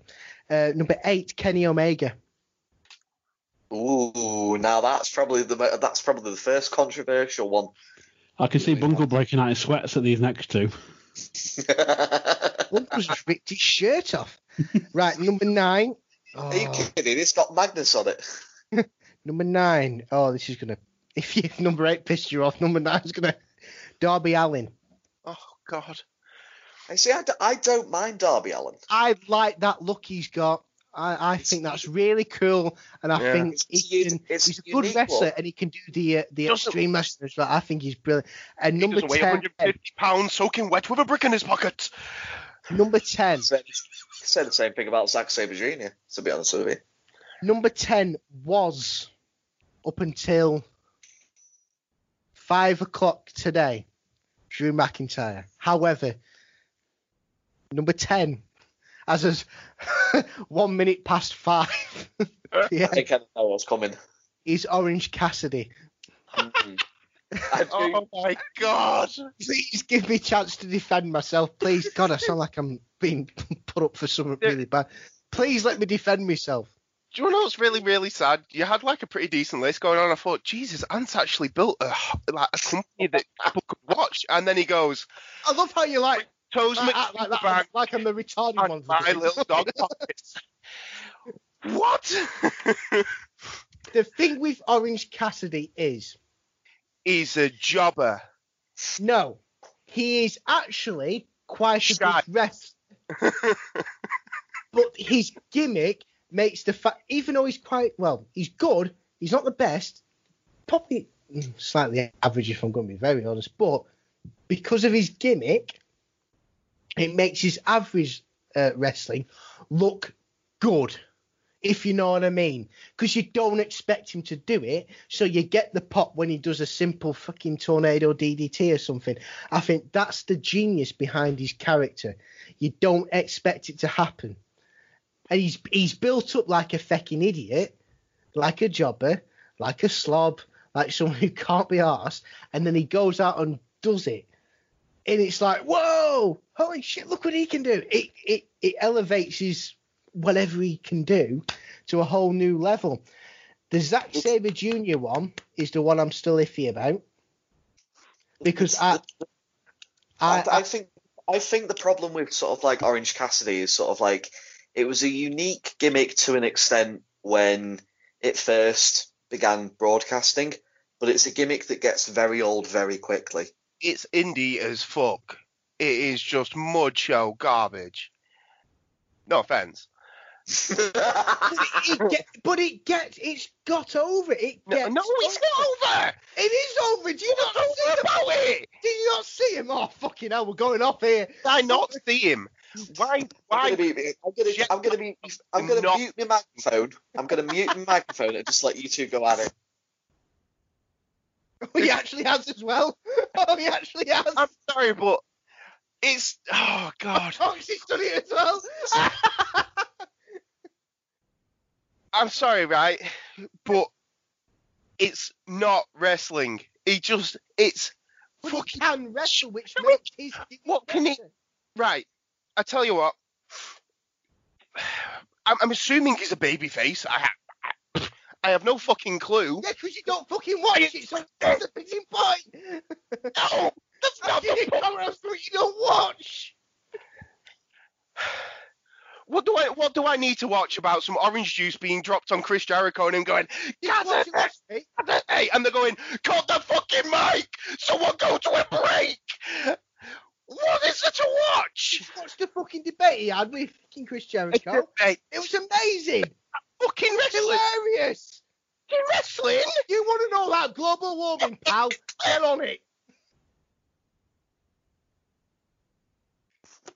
We broke Punkle. Literally, you should see the fucking. and that's how you win an argument, everybody. Simple. What?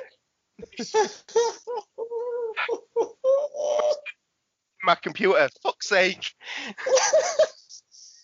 If you want evidence of how powerful I am as just an entity, as knocked out, I've broke a computer. The problem is now at the next pubcast, and parts expecting you to just turn up with Orange Cassidy and Bungle just be sat there and thought, oh, for fuck's sake. No, he'll come dressed as Orange Cassidy. Because, like, to be honest with you, it's probably one of the easiest. Have you seen me fucking hair, pal? Fucking hell. I'm not coming as anyone other than Stone Cold Steve Austin. Take me.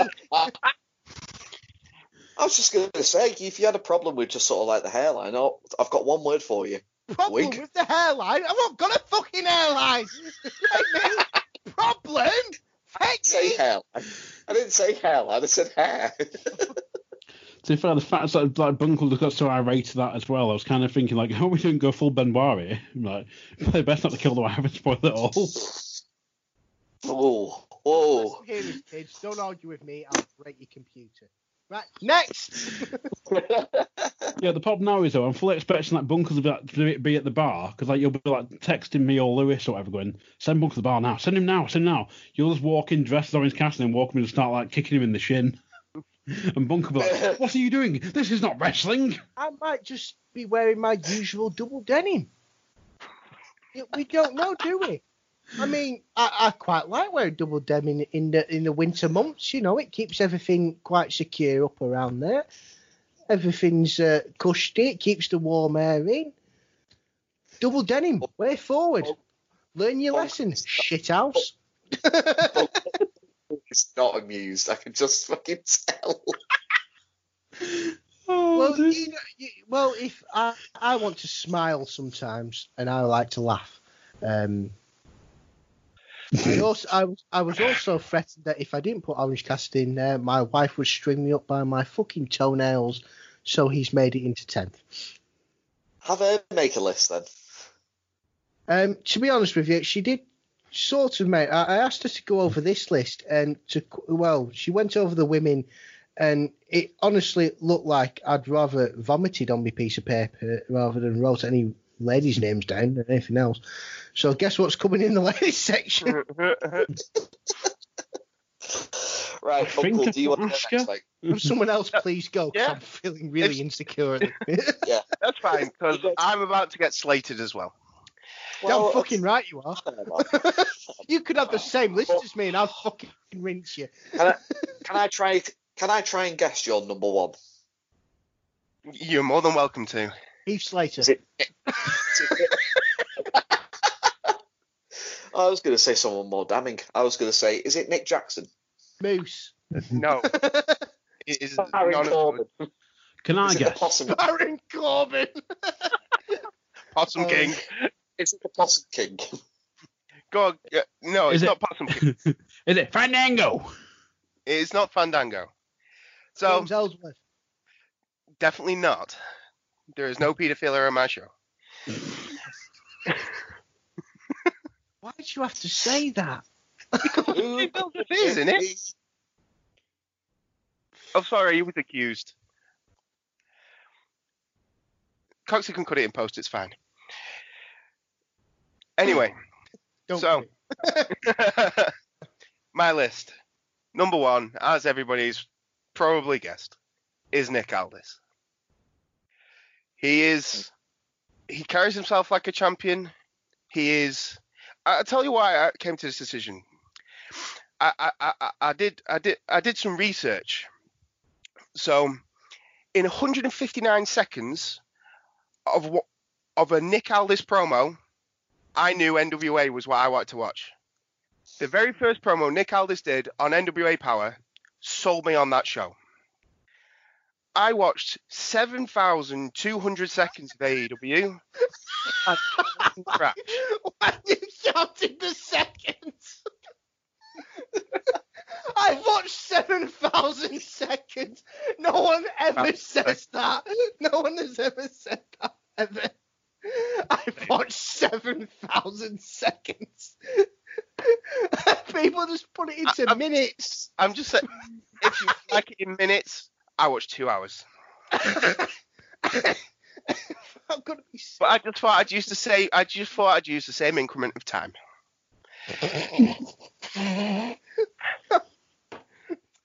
Just to prove I gave it a chance.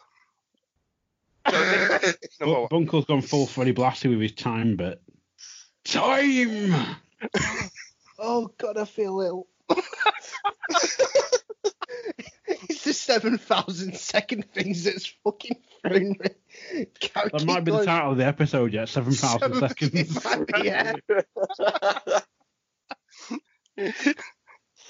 Oh, please. So then going.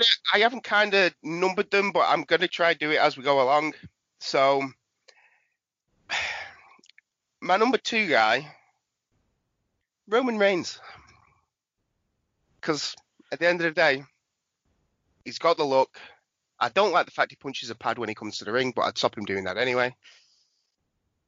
And, you know, I just think there must be talent there, and there is.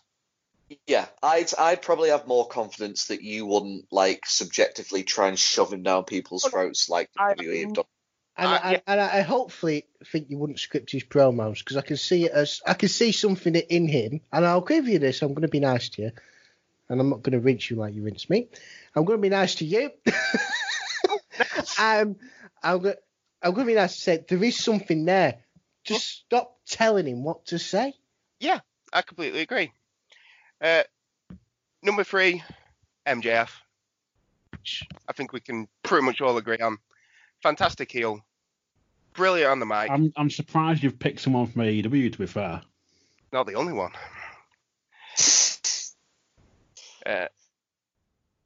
Then Samoa Joe, because I'm assuming he's still a wrestler. And again,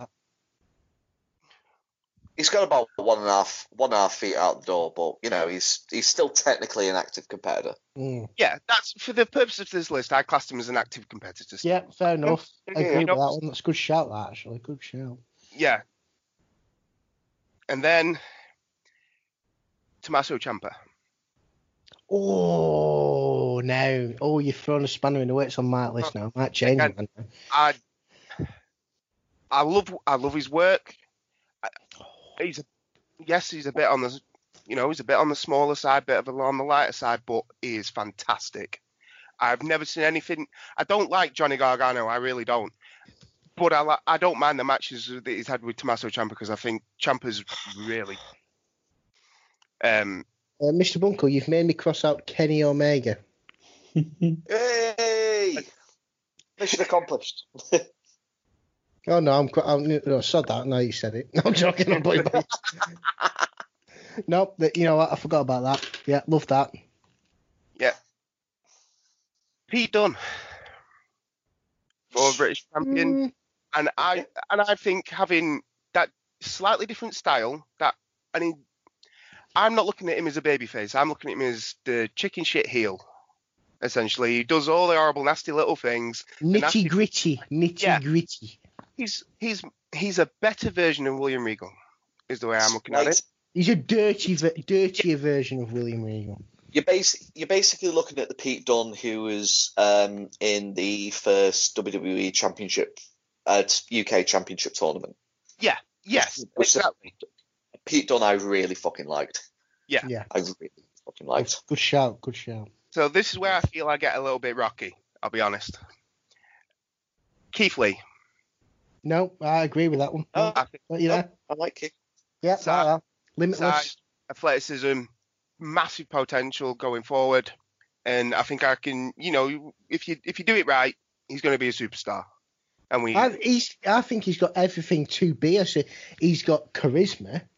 Yeah. Which is a big plus. He's got the size. He's got the athleticism. He's an amazing performer inside and outside the ring.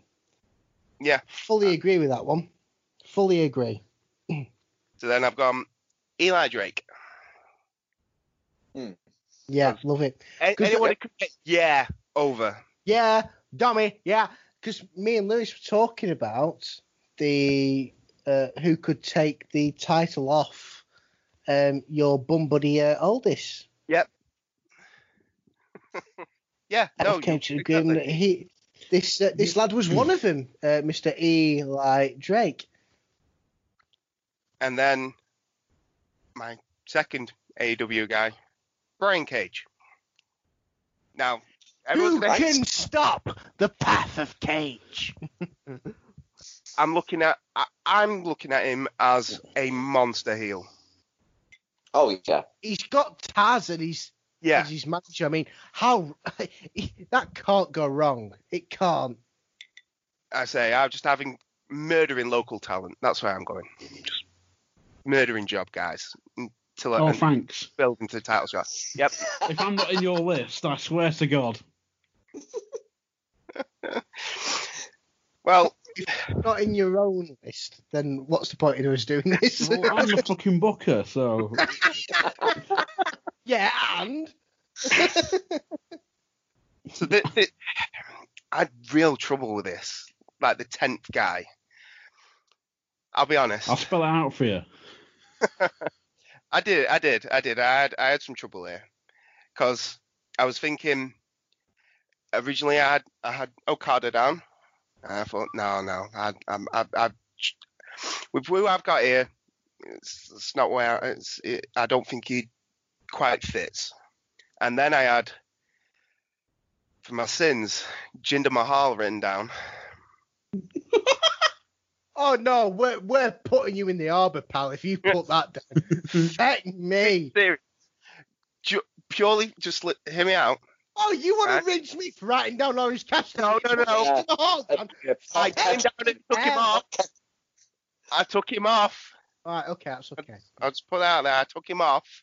I put him down briefly because I had this thing in my head where, people hate foreigners. And then I was like, wait, no. That's what was that? People hate foreigners. Because that's what Vince McMahon did. And I was like, that's why it's wrong. Foreigners. Okay. So I ended up, I settled on Drew McIntyre to finish the list. Can't complain. Okay. So, and I know it's what I would call Americanized, and I know that there's, can't say diversity is high on my roll, but there we go. It's okay, mate, because I'm gonna bring the Oriental flavour to my list. Don't you worry about that.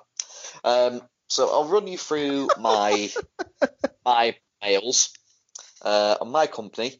For me, my number one guy, just because I don't think he's ever gotten the main event recognition that he probably ever will get in his career, Tomohiro Ishii. He's a fucking G. He is a G, and we've said this before on sort of a pay-per-view review that sort of if he'd come as good as he's ever gotten before, sort of a little bit earlier in his career, he would probably be recognised as an IWGP World Champion. But it was literally a case of come along at the wrong time, sort of the hype of Hiroshi Tanahashi and sort of the emergence of Kazuchika Okada.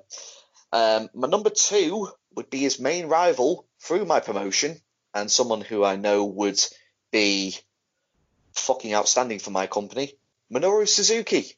Oh, it's a great shout. It's a great shout. A fucking G. And a natural rival for Tomohiro Ishii. Some of the matches I've been watching because of these lockdown reviews we've been doing with Minoru Suzuki, oh my God. Absolute blessing unto my soul is the only way I can describe it. Yep. Honestly, amazing. Yeah, so that would be my number two. My number three, I'm classing as the Shinsuke Nakamura role. And by Shinsuke Nakamura role, I mean Shinsuke when he was in New Japan Pro Wrestling, of being sort of someone who could probably elevate my secondary title to be as big as my heavyweight title. Shingo Takagi, who I'm wearing merchandise at the moment. Honestly, lads, since he came into New Japan in late 2018, he has literally just hit the fucking ground running in that promotion. And I've become a great big massive fan. I've seen him live before. He was fucking kick-ass there. He's current never openweight champion at the time of recording. And he's the building up to, in current New Japan lore, the building up to a match with Minoru Suzuki, which I cannot fucking wait for. You just mentioned that match, and again, we've been doing these lockdown reviews, but that is a match I didn't think would ever happen in my head, but I'm so happy it is happening, and I'm going to throw tremendous amount of money at it to make it happen. My wife's looking at me now in quite disgustingly. We're throwing money at it, love, aren't we? What? Yeah, we are.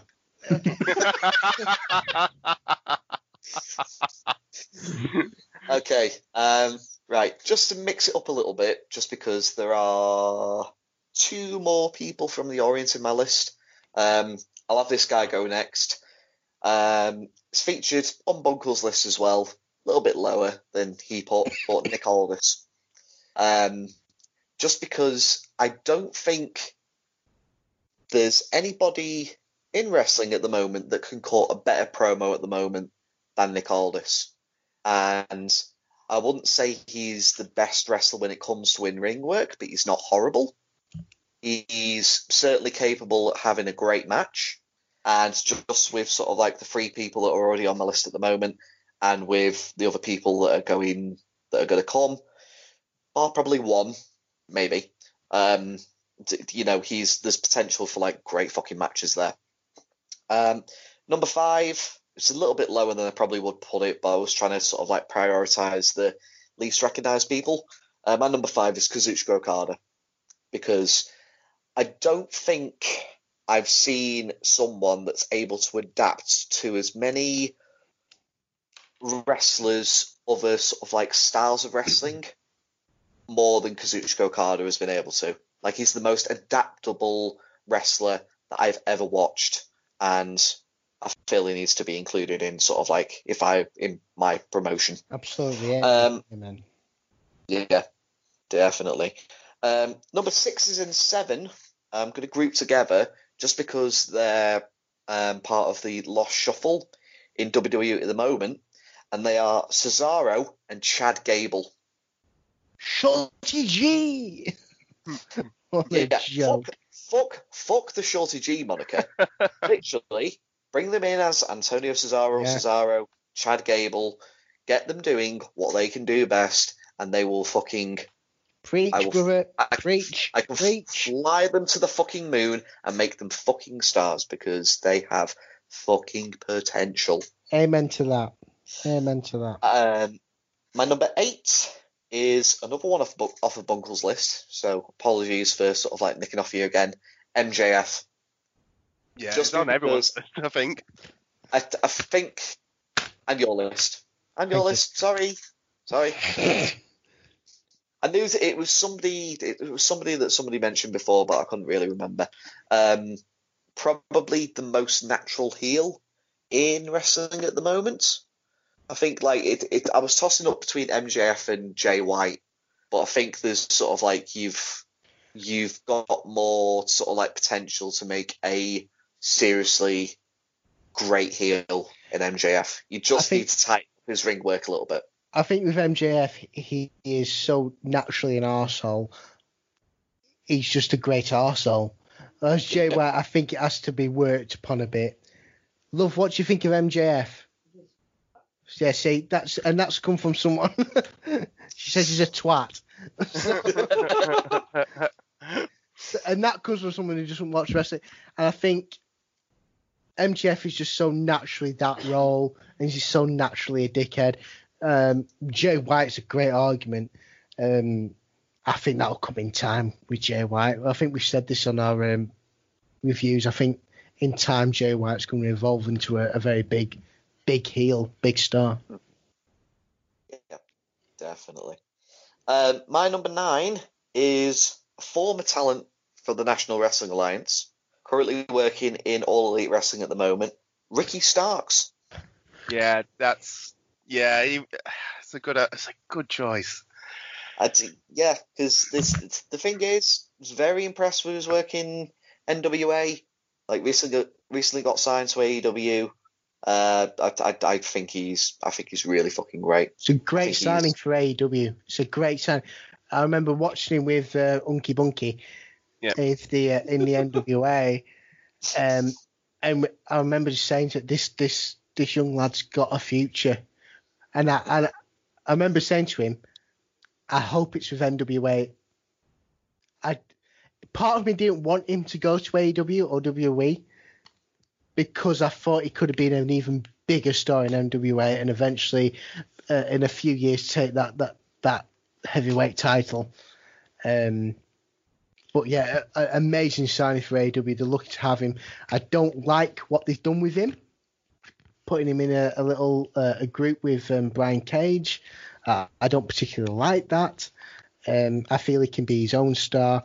But yeah, happy for him as a performer going forward. I wish he stayed in NWA, honestly.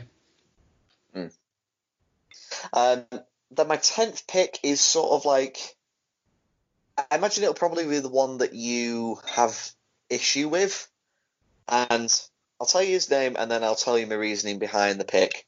So my 10th pick is Toru Yano.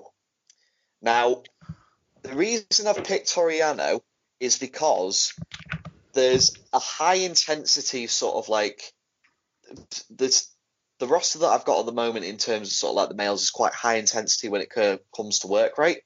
So every now and then you're going to have sort of like one of your wrestlers come up just sort of like going, oh, I'm feeling it a little bit tonight, kind of wants to take it easy. And I'll be like, not a problem. You go out with Yano, have like 8 to 10 minute match and just sort of like, call it your sort of breather. There's a reason why Toru Yano is involved in the G1 all the time, because he's always put in sort of like the block that's got sort of like the most intense workers. So it's basically sort of like a night off. You can go out there, you can have your fun, it's just basically a comedy match. But Toru Yano is the kind of worker that can sort of get his comedy over to any kind of audience.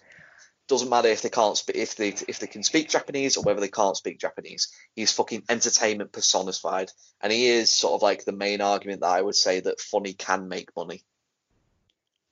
Wholeheartedly agree. Again, I refer back to the lockdown reviews. He was a star. He was a star for me in watching them. I mean, look, I've not followed him as much as I would have in New Japan, but the lockdown reviews and watching all the shows made me fall in love with the bloke. I mean, he can't not do it. Not like that, wife. Not like that. No, she's literally there wearing a Real Madrid shirt. She'll be fucking ashamed of herself. All right, shit. Mate. Not Daz has been outed. No, but seriously, yeah, wholeheartedly. I fell in love with the bot because I just found him really funny, but not in a slapstick go down to the circus and watch Tower Circus way. Not in a WWE comedy kind of way. It's like not in an genuine laughter. You get genuine laughter from him. Yeah. Yeah, that's my list of males. Nice. Your list of boys, yes, love that. My list of boys. Tell me your list of boys. Give me your list of boys, please. Is he on his own list? You should see For the record, no, I'm not. You should see the look my wife is giving me right now. And before I start, can you say, bring me another boy, please? Toxie, bring me your boys.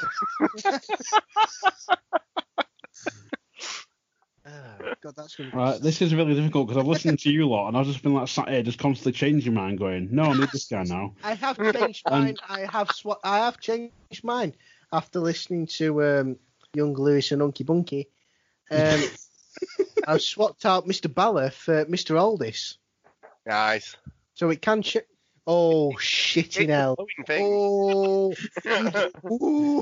fucking hell. Fucking exorcist over side of the room at the minute. Shit me. Can I say this is the same woman? We watched the NXT UK takeover in Blackpool live. It was when we had the meet up and we came home and we watched it together. It was when what's his name? Jordan Devlin. Was meant to face Travis Banks, and what's his face came out and said, "I knew you're gonna do this, Mr. Devlin." I don't know who it was, but he definitely didn't have an Irish accent. I don't know why I did that. So I got you a suitable replacement, and then Finn Balor come out, and honestly, the look of death I got from my wife, who. She loves Mr. Devitt, by the way. The look of death of the fact that she was annoyed that it was literally 10 minutes down the road to the point where it's almost 2 years down the line now. I've still not been forgiven for it. So still in the dughouse with that one. If you don't bring it up, fellas, that'd be fantastic. Anyone who's listening, if you can just send a postcard or a bloody... send a nice card to her, that'd be great. deepest condolences and all that bollocks. Right. So, anyway, with my list for the male talent, I've done this in no particular order apart from like my top one.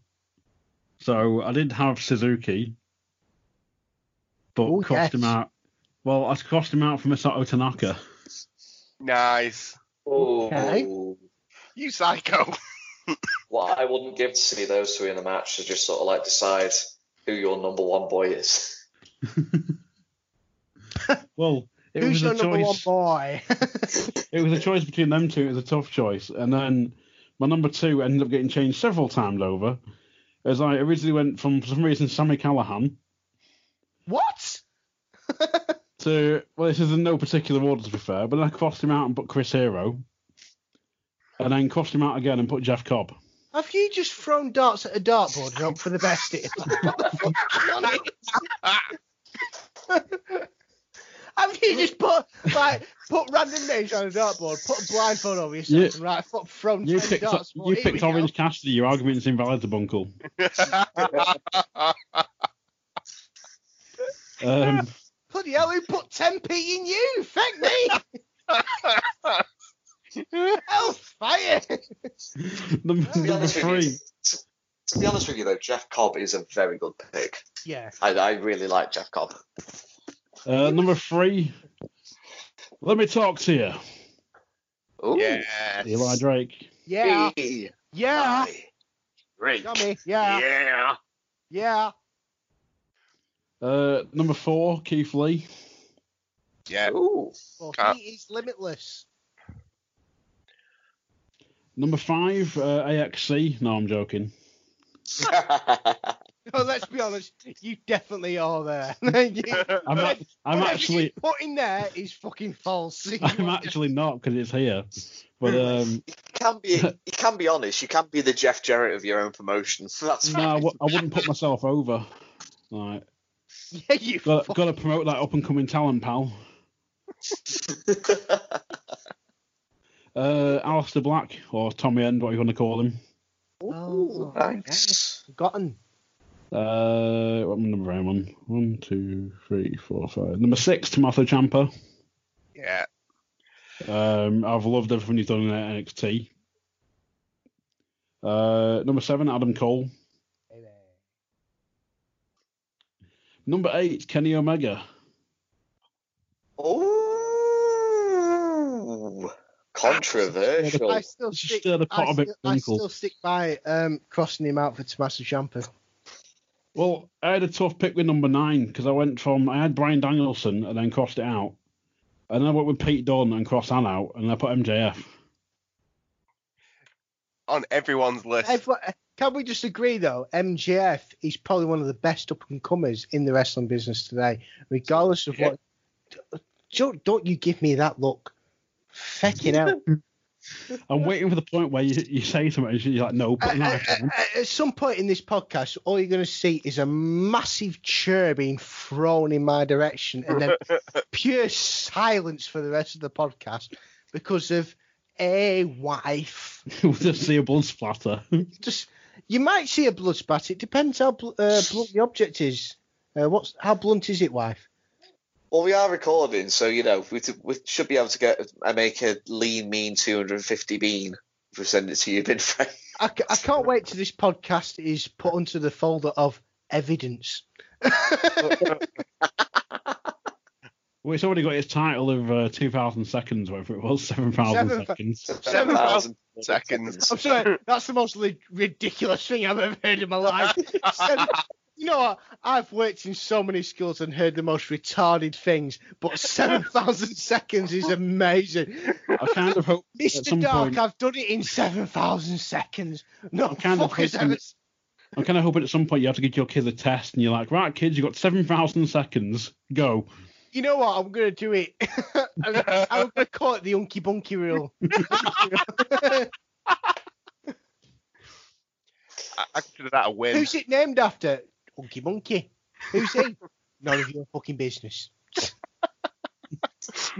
He's that lad that bums Magnus. Right. I know this one's going to shock you all now, so I'm going to wait for Bunkle to finish his drink first before I... Oh, it's Strongbow, so give him my final pick, it's not even dark fruits either.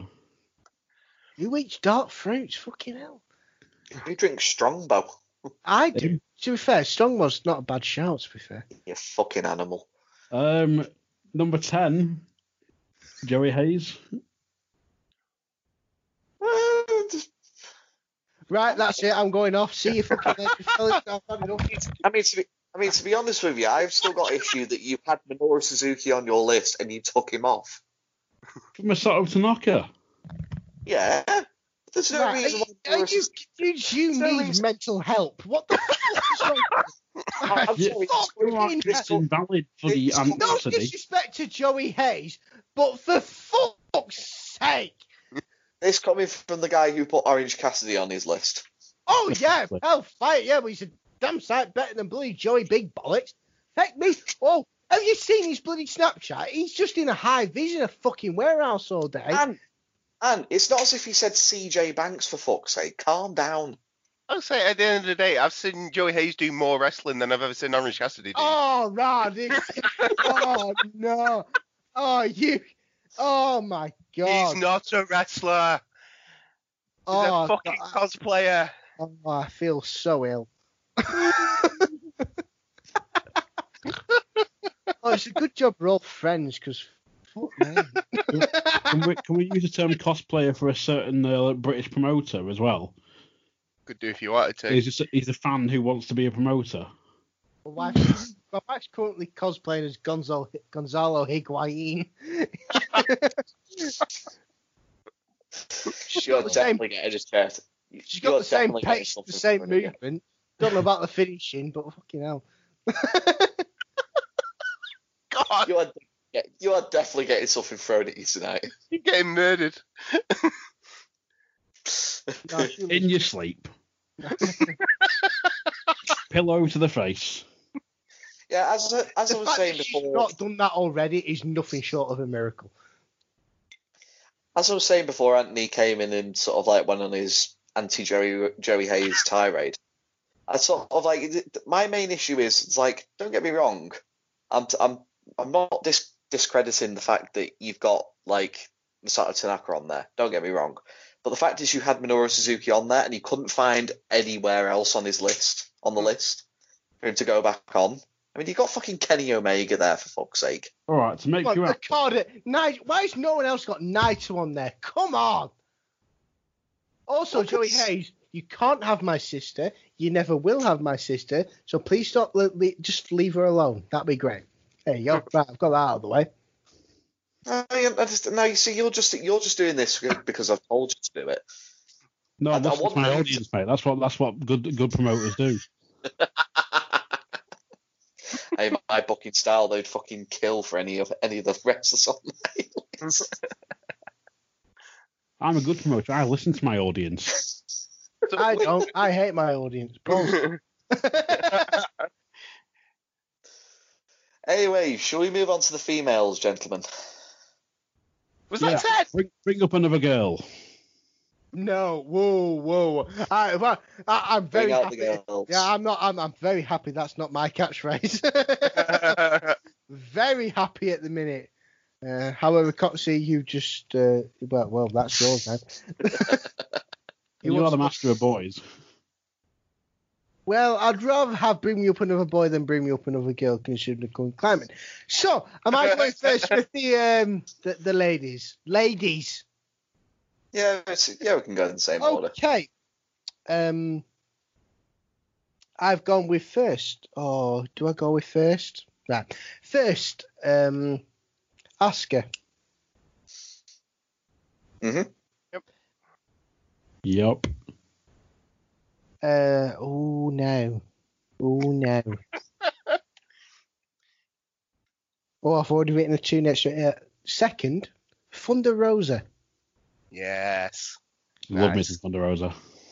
I was going to put Thunder Rosa on my list, but I haven't seen enough of her for her to make my list, which, is probably changed. She's hard hitting, nitty gritty, I like to say, very nitty gritty.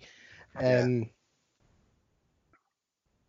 think she's fantastic. Now, number 3 is where it gets interesting. Number 3. Oh, I've already. Hikaru Shida. Current AEW Women's Champion. Right, yeah. I'm going to be very, very honest. A lady who I've heard very little of until she came to AEW. However, I've absolutely, I was going to say fallen in love with her. However, that's not going to stand me instead with the woman who's currently across the room from me. I think she's fantastic. She said, "Oh shit!" She's just peered around the door. I think she's fantastic inside and outside the ring. She's quite a lovable person. You connect with her. I don't think there's anything wrong. Number 4. Oh God, you're gonna do it to me, aren't you? Yes, you are. Yes, you are. You're doing it to me. Number 4. I'm gonna have to go with Britt Baker. Oh, Bunkle, fucking hell. God, I hate to see you so disappointed, Bunkle. I have to say Britt Baker because very rarely do we see a woman who has, or any athlete for that matter, have a long injury who's going to be out for several months and yet still manages to keep herself relevant in storylines and interesting, is what I've seen in AEW. Are you not confusing? Oh, Britt Baker. Do you know what? I was. Yeah. Sorry. The dentist who then was a bunny, who then was something else. She wasn't a bunny. That was. She's Ali. always. That's Ali. You don't even know what you're talking about. You know the name. Stop slagging off. I was getting Britt Baker confused with Will Ospreay's Mrs. whatever her fucking name is. Yeah, that's it. No, I was getting them two mixed up for whatever reason. Baker, a fantastic heel. I think she started off quite iffy in AEW because they were trying to promote her as the Charlotte Flair face of the AEW. It wasn't working. She's gone to a heel, which is quite good, quite interesting. She picked up a very nasty injury, which is going to keep her out for quite a long time. She's in a wheelchair. She's called herself the Role Model, which I thought was very, very, very funny. And she's managed to keep that interesting. End of. Number 5. This might cause a few heads to roll. Rosemary. Haven't seen enough of her. No. I like the she's so good in the ring, and I like the work she does outside of it. She puts the work in the promos and the backstage scenes, if you know what I mean. She's a great character. It's a great character, and she's built that all on her own. She came through with Abyss and Crazy Steve as Decay, and she's broke away from that. I've seen her at a certain unnamed promotion. Please insert it here, Coxie. Don't want to give him the publicity. And she was, considering who she paints herself as and the character she portrays, what a lovely bloody woman at the end of the day as well. The fact that it wasn't just, I'm a massive wrestling fan and we went to this wrestling promotion with my mother and my sister on a regular basis. It's how I met you lot. It's how I'm here on the podcast. I'm so sorry. And my sister was the one that actually said, I want a picture taken with her. She seems quite cool. And for my sister to go up and do that is a big leap for her because she's quite she doesn't like meeting people. She doesn't like meeting people, let alone famous people. And the fact that she paid a good 20 to 30 quid to not to actually have a picture with Rosemary, but get something signed by her as well, spoke volumes to me as a brother and as a person commenting on wrestling to who this woman actually is. I think she is very, very underrated. I don't know what you guys think. I think she's so very underrated. Yeah, as I say, haven't seen that much of it. I haven't seen that much of her, to be honest. Haven't seen that much of her. Uncle, do you want to go next? Yeah, we'll keep it in the same order right now. So, number 1, Charlotte Flair. She is the most talented, and she looks a star. So, she's number 1. Number 2, Rhea Ripley. Ooh, the that's perfect foil for my number 1. To be honest with you, like, Rhea Ripley is, well, I see more sort of like potential in Rhea Ripley than Award in sort of like Toni Storm. Yeah. Like, you know when like people were hyping up Toni Storm to the absolute fucking moon? Yeah. I just remember looking at her just sort of like going, I do not see it. I don't see it. Sorry, but... Yeah, you see, like, I remember when... I mean, I wasn't actually that impressed with it when I saw Toni Storm and Rhea Ripley for the NXT UK Women's Championship. I wasn't that impressed. But I remember a conversation I was having with Mr. Dark. Rhea Ripley's selling is phenomenal. For a woman who, in most of her matches, is probably the bigger athlete. I think her selling is fantastic. Yeah, I agree with you wholeheartedly, Mr. Bunkle. Number 3, Thunder Rosa. Yeah, my girl. She is so good. I honestly, get this girl watched. She's the NWA Women's Champ for a fucking reason. She is. Get this girl watched. Yeah, seriously. She is muck and filth.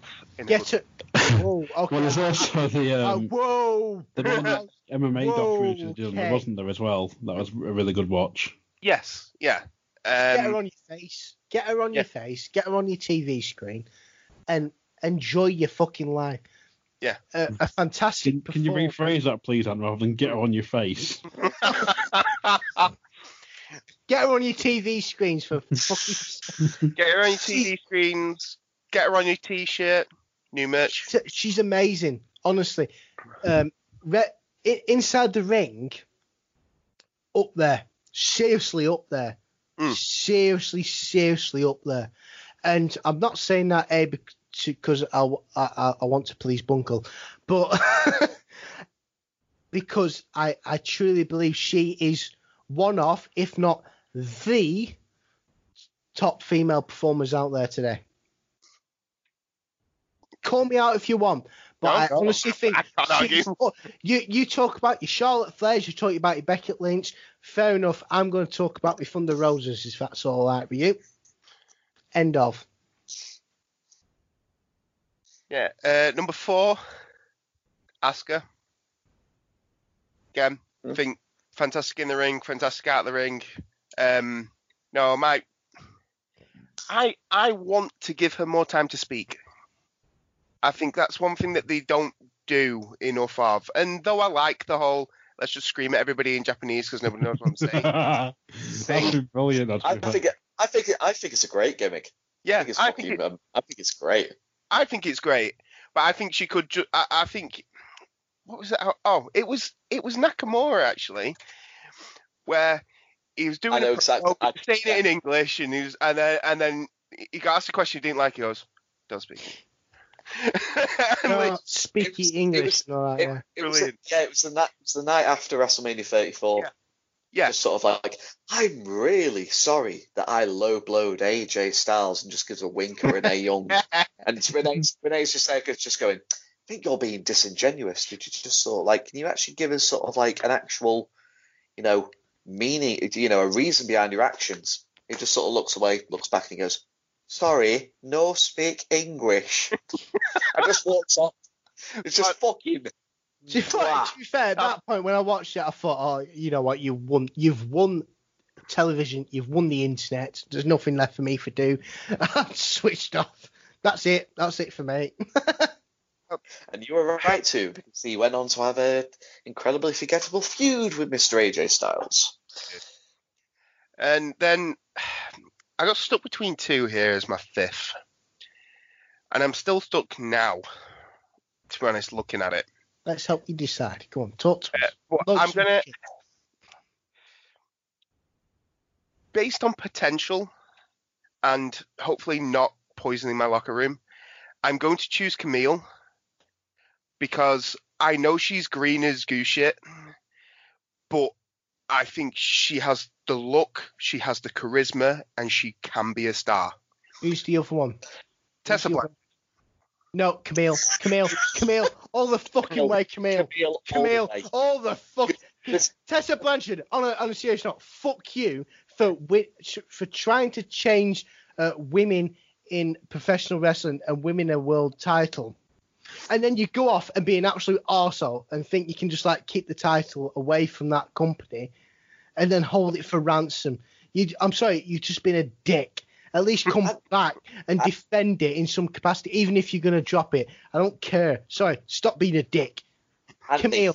Fuck Camille. Anthony, she's a horrible fucking human being as Tessa Blanchard. I know. The thing is with Camille, it's just sort of like her majority of her wrestling career, she's been I don't want to say a valet, but she's been the insurance policy for Nick Aldis. Yeah. Like, you just give her time, train her properly. Well, it's like I always say, my slogan in life is I take a nice idiot over a smart arsehole any day. To be honest, Camille, you can work with that.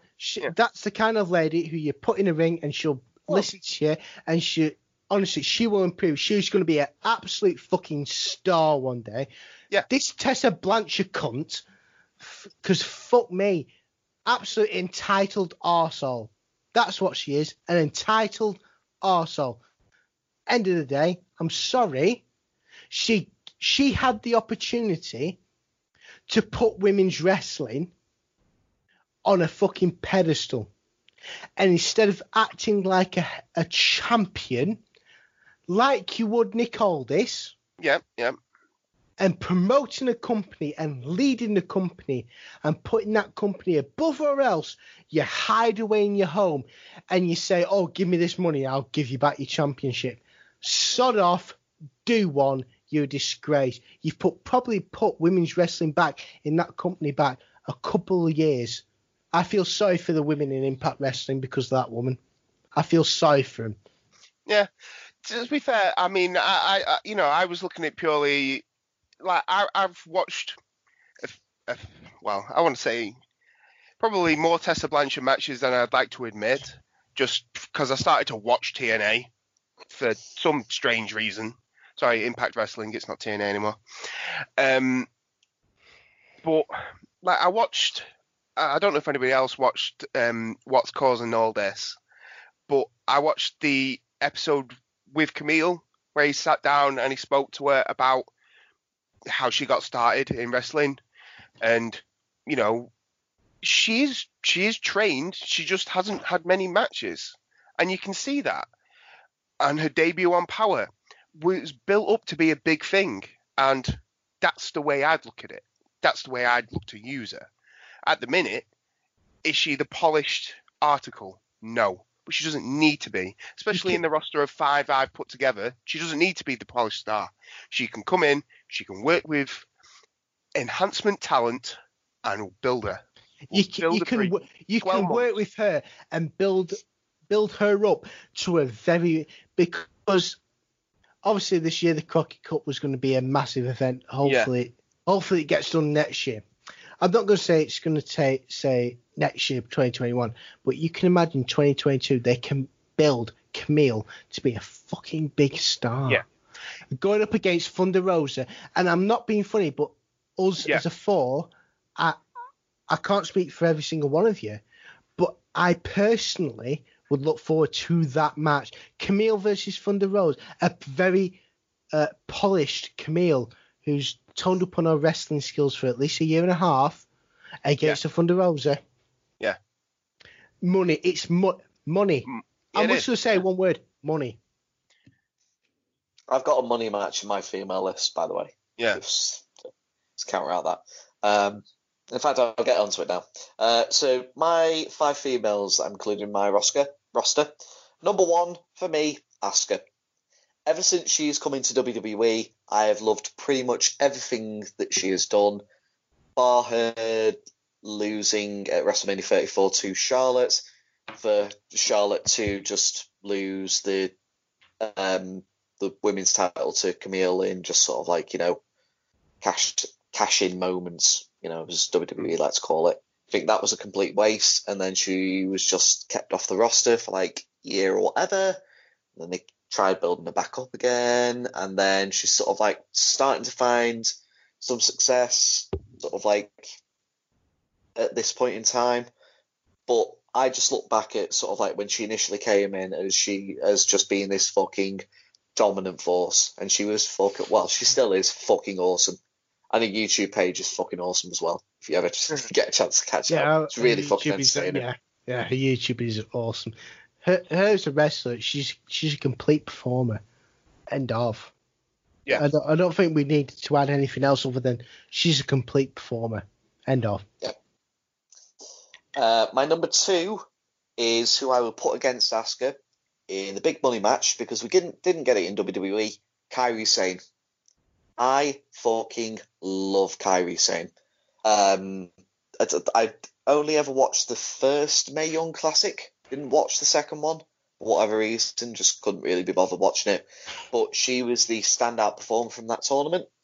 And then sort of like her run in NXT was, I think it could have been better, but was sacrificed sort of like for what is my number 3 pick, which I'll get to in a minute.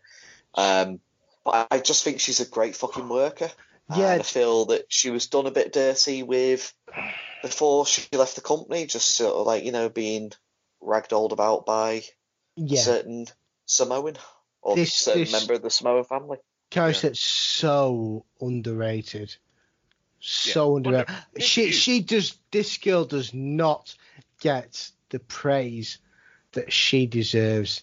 It's actually borderline heartbreaking to watch her perform the way she does and not get the praise. Borderline heartbreaking on a personal level. And then she gets wrecked up by The Rock's cousin, and then nothing happens. So that shows you where WWE is at the minute. So fuck them. If they don't want a fantastic performer like Kairi Sane, whatever. Obviously, she's going to go back to Japan, be an absolute star, like we all of us know she can be, and she will be. Mm-hmm. And in another 10 years' time, we'll be saying the rest is history. This girl's so underrated. It's criminal. Yeah, I definitely agree with that. My number 3 is, to my last 3 could be sort of like a tad controversial. I've gone with Shayna Baszler because I really quite like her gimmick, sort of like her MMA gimmick. I really liked her work in sort of like NXT. I sort of like had a problem with her, the same problem I'd have with Jay White, in that she's so great of a heel, she doesn't really need sort of like the outside interference. I think that's the only thing that really sort of like dragged it down a little bit for me. I think she's a fantastic performer. I think if you put her in the ring with like a really good worker, you'll get a really darn good fucking match out of it. Yeah. It's a performer I'd really like on my roster. Yeah, I fully agree with that. I don't like the interfering with her 2 MMA buddies that she's had in her matches through NXT. I don't think she needs that. Nope. I think she can be an absolute kick-ass on her own. Well, she is. She is a kick-ass on her own. But I think we spoke about this sometimes with God and Gato. I know it's completely different, but it's the same situation. I think sometimes it devalues the performer, rather than the storyline which they're trying to get over. Shayna Baszler doesn't need them two ladies. The fact that I don't even know their names is criminal. But it's I don't. Marina. I know one's Marina Shafir. The other one's Jessamyn Duke. And one's Jessamyn Duke, because Marina Shafir is the one who's married to Roderick Strong. Right. But the fact that I don't know that. Yeah. And says it all. I think, well, it says it all, doesn't it? That you have to know it because Roderick Strong's married to one of them, or you know what I mean. And not a shot on anyone, but Shayna Baszler can be a stud, an absolute star on her own. And I think if you keep them two ladies away from her, you're going to do Shayna Baszler the absolute a massive benefit. In all honesty, a big benefit. Yeah. My number 4 is quite out of left field because I was considering sort of like Awesome Kong, just for sort of like a work in TNA. Of just sort of like when she was this great big monster going up against Gail Kim, which is sort of like one of the things that's talked about in sort of like the grand scheme of TNA. I considered Ember Moon as well, because I actually think she's a really darn good fucking worker, but she's lost in the shuffle. But my number 4 is going to be Piper Niven, also known as Viper on the UK Indies. Okay. I think she's... I just think she's really fucking good. I really fucking... Well, she's not the best wrestler.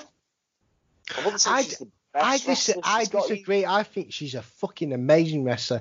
And I think she's another one of these NXT UK wrestlers that have gone under the radar and have been so underrated. She's fantastic, I think.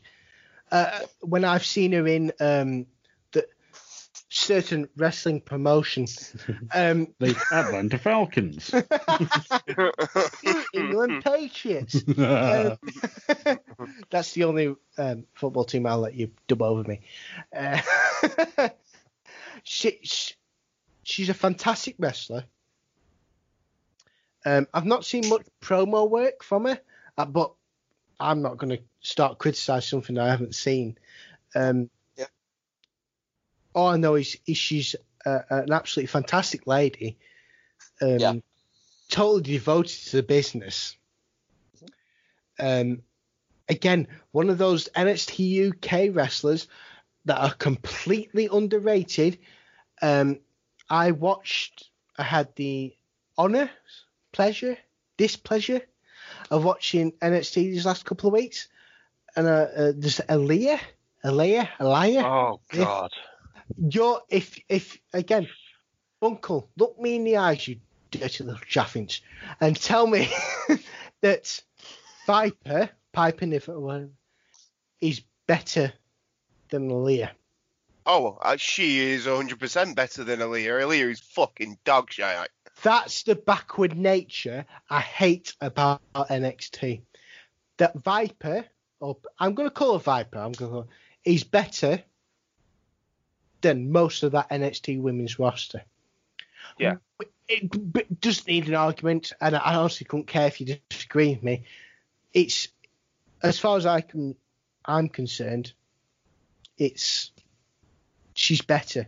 She's honestly, I think she's the best British wrestler, best British women's wrestler. I think could have one hell of a match with Rhea Ripley. I think she could have one hell of a match with Kaylee Ray. She's up there with the best. And I don't think she's being treated that way. And I think it's absolutely wrong. Yeah. That's why. She's an absolutely lovely lady. And she works her absolute fucking arse off. And she's not getting the recognition she deserves. And I think it's fucking wrong. Honestly. Sort of similar to my number 5 pick is just sort of like, I know a lovely lady I know they're completely dedicated to the sort of like the craft. And the one thing that my fifth pick has got is that they're pretty much sort of like new in the industry. And I'd have confidence in her sort of like going into my locker room and be eager to want to learn as much as possible from the other people I've got in my locker room. And that is from, well, I want to say UK Indies fame, but, you know, just sort of like from the UK Indies, Rio. Not the Rio that's in AEW, but like Rio that works in the northwest of England. Rio, I walked past you in the Pear Tree pub in Pembrokeshire near Kingsford, and I said hello, and you completely blanked me. So go fuck yourself. No, I'm joking. I'm joking. I'm joking.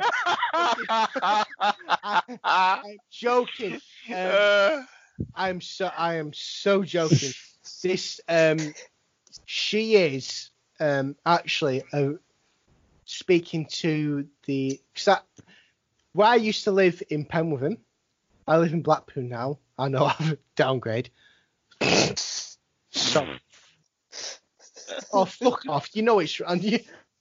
Yeah, you're laughing at me, but you know I'm telling the truth. How much whiskey have you had? Hang on, how full's a bottle? Jesus. Yeah, exactly.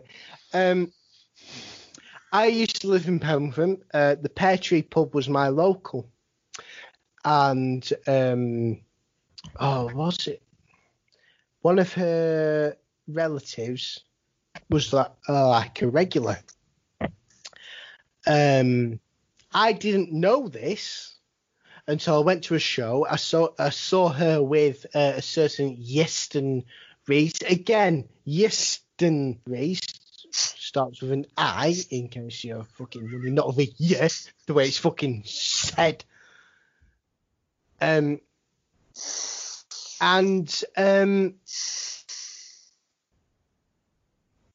far as I know, I was sort of asking. She said, "Oh, she's just starting out. She's going to this. She started professional wrestling." So, oh right, okay, fair enough. Again, none the wiser as to who she was. But then I realised it was Rio. Yeah. I only realised that as she walked past me as I was walking out after about 15 pints of Strongbow. All I can say is, from that point of view, as I think I know her less from the wrestling and more from the what the community say. What a hardworking young lady. Yeah. What a lovely hardworking lady, who's put in so much work, to the point where, to be fair, if pissheads are saying, "Oh, she's wasting her life doing that," I'd honestly say, I said, look, if that's what she wants to do, fair play to her, let her work at it. And I couldn't be happier for her, to be honest with you. I mean, she walked into that pub one night, presumably after an event of some sort. She looked like $1 million. And she felt like, me as a wrestling fan, felt like a star. Mm. And to hear what I heard from her locals, from her friends, from her family, that she's there all the time, she's working, I said, fair play to her. God bless her. You know, she works hard. She gets what she deserves. She's getting what she deserves out of it. World's her oyster. Off you go, love. Off you go.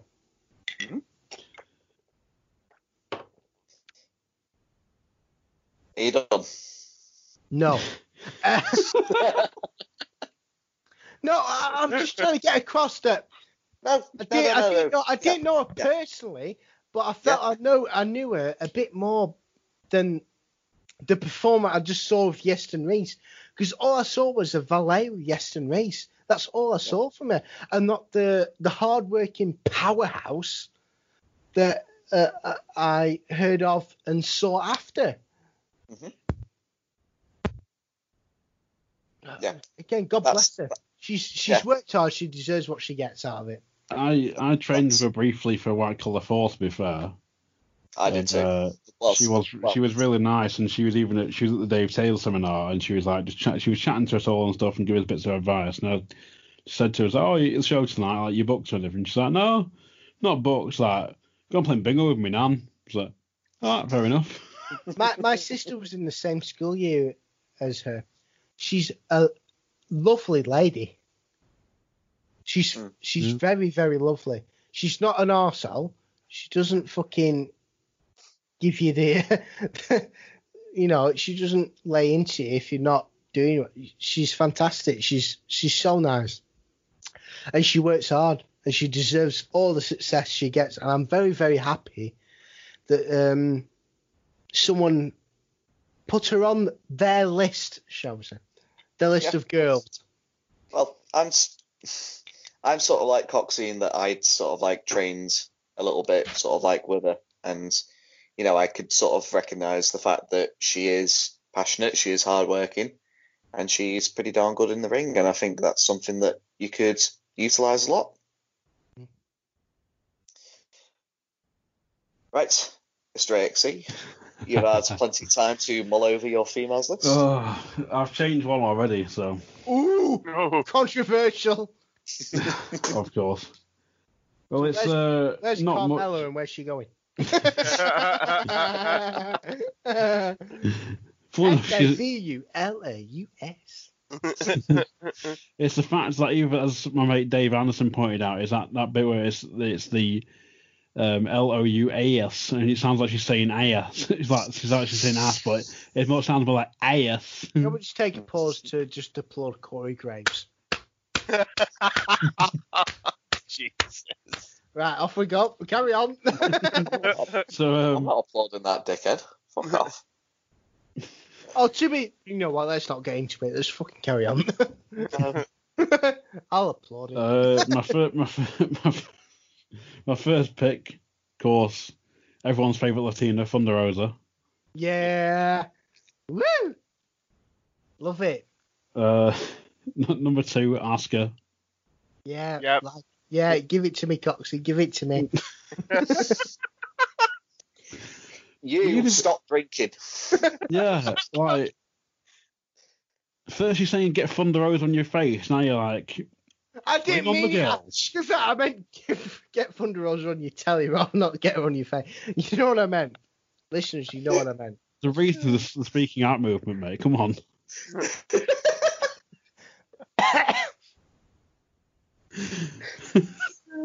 Wow. Okay. Number 3, Alison Kay. Ooh. Me and you, Bunko, had a discussion about this. Yeah. Where she stands in the grand old stage of women's wrestling. I reckon she's up there. Yeah. I don't want to say anything else in case I'm outed as a fucking, fucking hell. Fet me. Number 4, Rhea Ripley. Yep, can't argue. Yeah. And my number 5, I did have down as Mia Yim. Ooh. Okay. Not seen enough of it personally. I've liked what I've seen of her on NXT, to be fair, but then like the fact that Lewis is like just throwing her in there, I've got to go like Rio. Nah. I think there's a case for Mia Yim as a strong 6th in all our lists, so to speak, because of yeah. I certainly think she's the best of the or one of the best of the NXT ladies up there. Yeah.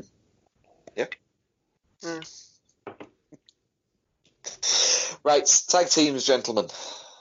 Oh fuck! Am I going first? Yes. No, I can go first. Yeah, if you want. yeah. Swap it up. I'll go first because because I've got my sort of like my list pretty much sorted. And I'm going to so help. Yeah, well, I've got pad and pen as well, so that's fine. So my number one pick in terms of tag teams are the former Revival, Scott Dawson, Dash Wilder. Don't know what they go under in AEW, but FTR. They call it FTR, i.e. fuck the rest. Yeah, I don't know what they go under sort of like individually, but I know they're FTR in AEW. Paul Wood and some other fucking head. See, you don't fucking know, and you watch AEW week to week. Doesn't mean I pay attention. Fucking hell. Yeah, I mean, if you're just looking for a tag team that sort of a great sort of like throwbacks to tag team wrestling in the 80s, I'd say they're the perfect fucking example, really. And they give sort of like a bit of a modern twist without going into sort of like flip-de-doo wrestling that has become a staple of modern day. Yeah. They are a fresh outlook on the Young Bucks. Yeah, they are what a proper tag team should be. Yeah. For those of you who are watching the... yeah. I think they're a fresh outlook on what we think tag team wrestling is. You're making a change there. I am making a big change, and I'll go over it later. It's a massive change as well. Okay. My number 2 pick is the Undisputed Era contingent of Kyle O'Reilly and Roderick Strong. Oh. Just because when Bobby Fish got that like knee injury and was out for like a year, and Roderick Strong had to step in his place, I honestly think the matches or the tag team matches that they had, I think the quality stepped up quite a lot. And don't get me wrong, I think Bobby Fish and Kyle O'Reilly are a fucking amazing tag team. But I just remember sort of like the takeover matches that they had with like Oney Lorcan and Danny Burch, and then you had the match against like the War Raiders, or like the Viking Raiders as they're known at this point in time, which incidentally are also on my list as well. I just thought that those matches were just sort of absolutely fucking incredible sort of like tag team matches. And like, can you imagine sort of like O'Reilly and Strong against like FTR? I mean, fuck me. They did very well because Bobby Fish got a very nasty injury. Yep. Yeah, it sort of happened by accident, but I do agree with you in the fact that they are a very good tag team. Go on, look in your phone, James. I don't care. No, I'm agreeing with you so much I'm changing my list. I do agree. In fact, I'm thinking about it myself at the moment. I'm changing my list. It's on my phone. I apologise. Stop changing my mind. You probably won't change it once you find out who I've picked next. But anyway, go on, Anne. I agree with you in that because I've only not put them because I knew someone else would. That sounds like such a shitty reason to not include. It's just who you want. But it's making me think now. Carry on. Get on with it before I change my mind. Get on with it. No, okay. I don't like it. So delete. Third pick that I've sort of like already spoiled for myself are the War Raiders, Viking Raiders, Raymond Rowe and Hanson, like the former what were they known as in Ring of Honor? The War Raiders. War Machine, that was it. War Machine. I really fucking like this team. They're just sort of like a mixture of sort of like power and sort of like big man athleticism. And as I say, sort of like, I think they're like, well, it wasn't technically their swan song, but it was like technically the swan song for Ricochet and Aleister Black in NXT. But I always remember that match being fucking amazing. Amazing. They're an amazing fucking tag team. And also sort of like it's a promotion that will remain nameless. I remember they sort of like had there's two matches that I saw them. They had a match against O'Reilly and Fish when they were Red Dragon, and there was a match against the UK Hooligans as well. This unnamed promotion. Both of those matches, fucking fantastic. Great. They're a really darn good tag team in my opinion. I will say this about them two gentlemen. Said promotion between this promotion between another promotion that will have to pay us to promote them. We arrived early and went for a breakfast somewhere at another undisclosed location that might promote us or not. And we saw these. We saw War Machine taking pictures outside the venue, which made sponsors or not, and they were the nicest human beings, most courteous. Because you get it all the time that famous people don't want to have anything to do with you outside. They don't want anything to do with you. They don't want to take pictures outside of the venue or whatever. Eric and Ivor, as they're known now, or Hanson and Rowe, as I knew them, were the loveliest, perfect gentlemen, because I was gushing over him as a wrestling fan. Gushing! I'm going to use gushing over him as a wrestling fan. My mother and my sister, who were not the biggest wrestling fans, but knew of them, they were so courteous and so nice to give them the time to take photographs, to have have a chat, just have a chat. You know what I mean? It was a 5-minute chat. That's all it was, and it meant so much to my mum and my sister to have that chat with legitimate big stars who were just floundering around. And we helped us out. Oh, hotel is that way. If you just go up there and oh yeah, if you want to go for a drink, you go in that way. And oh yeah, good breakfast. You want to come with us for breakfast? That'll be fine. They were so nice and so courteous. It meant more to me seeing them behave that way to my sisters and my mother than. To be fair, they could have called me an arsehole and told me to fuck off. It's just the little things with sort of like the wrestlers outside of the ring that just sort of like they leave more of an impression in you, which is sort of ironic because sort of like I was tossing in my mind who my fourth pick would be, because it's interesting you talk about sort of like generosity with wrestlers outside the ring, because I kept thinking of sort of like Apollo Crews when he was Uhaa Nation at like said promotion that we used to go to, and I remember because he was teamed up with Chad Gable at some point. I think it was like at some point last year, but it wasn't on TV. It was on the house show circuit. So I was just sort of like, I don't know if it'll technically, be allowed. But fucking hell, what a fucking tag team that would have been. But my fourth pick, and this is probably the most controversial, is Jungle Boy and Luchasaurus from the Jurassic Express. And I see Bunkle with his head do you want me to leap to your defence before Bunkle lifts you a new arsehole? I'll give my reasons first. I think, well, I've not seen sort of like the Jurassic Express of sort of like, current AEW moniker.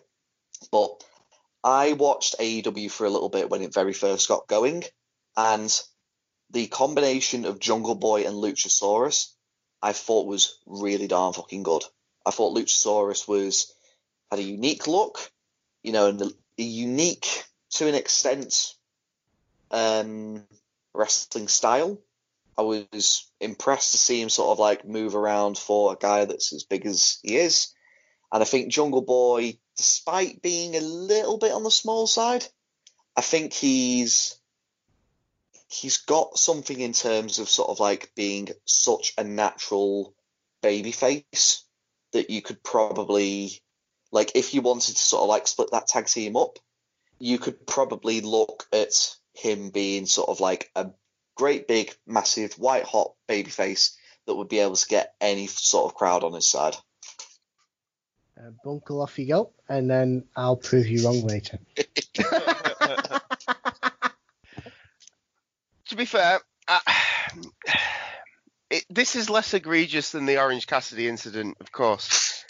I love how you calling it an incident. Like there's been a crash on the M62.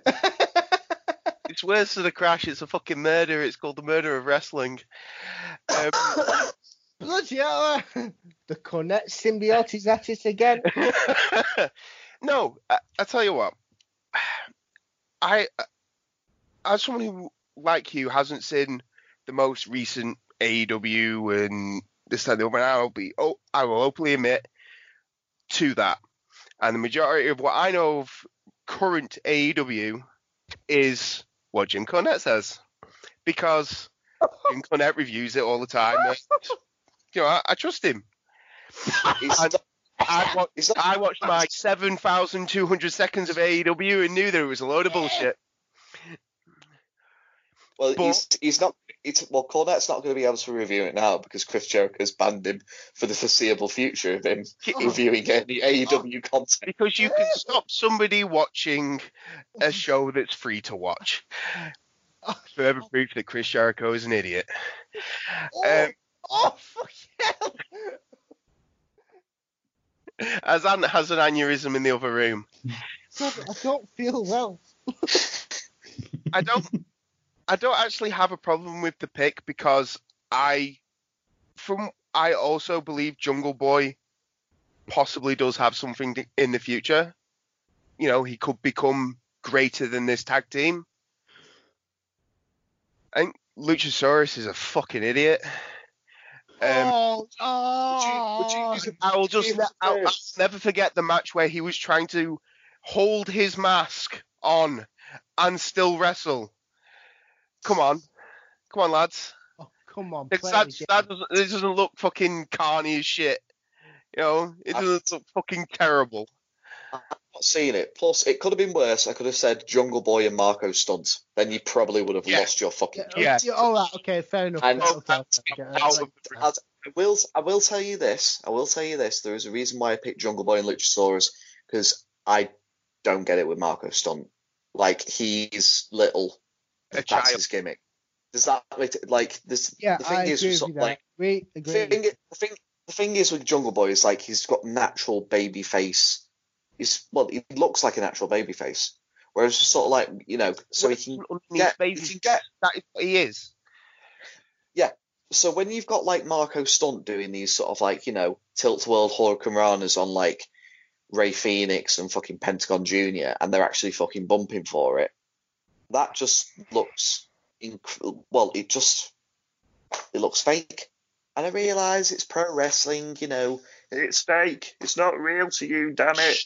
But, there needs to be a little bit of believability with it. Yeah. And I say sort of like a little bit of believability because I realise what Luchasaurus is, but Luchasaurus is unique to me.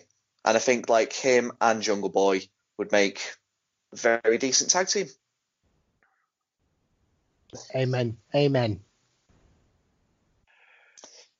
Right, next. Is it me? Yes, go on, Mr. Cox. Please, Coxie, go first, please. Put some cocks in your ears. Put some cocks in you.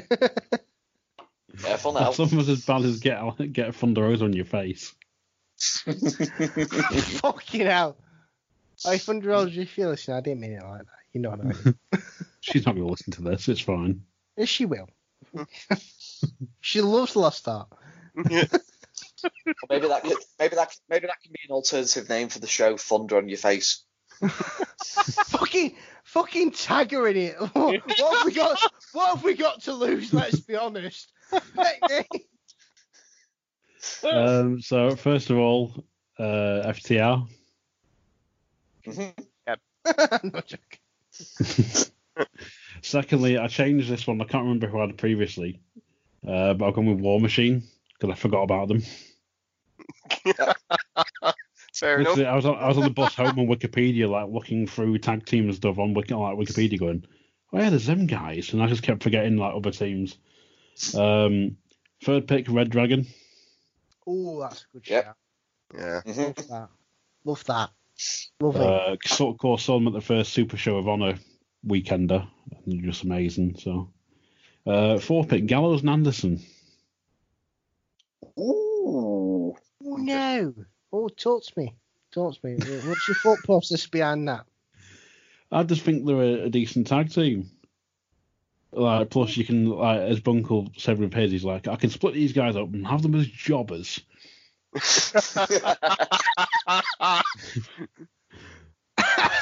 Okay, fair enough.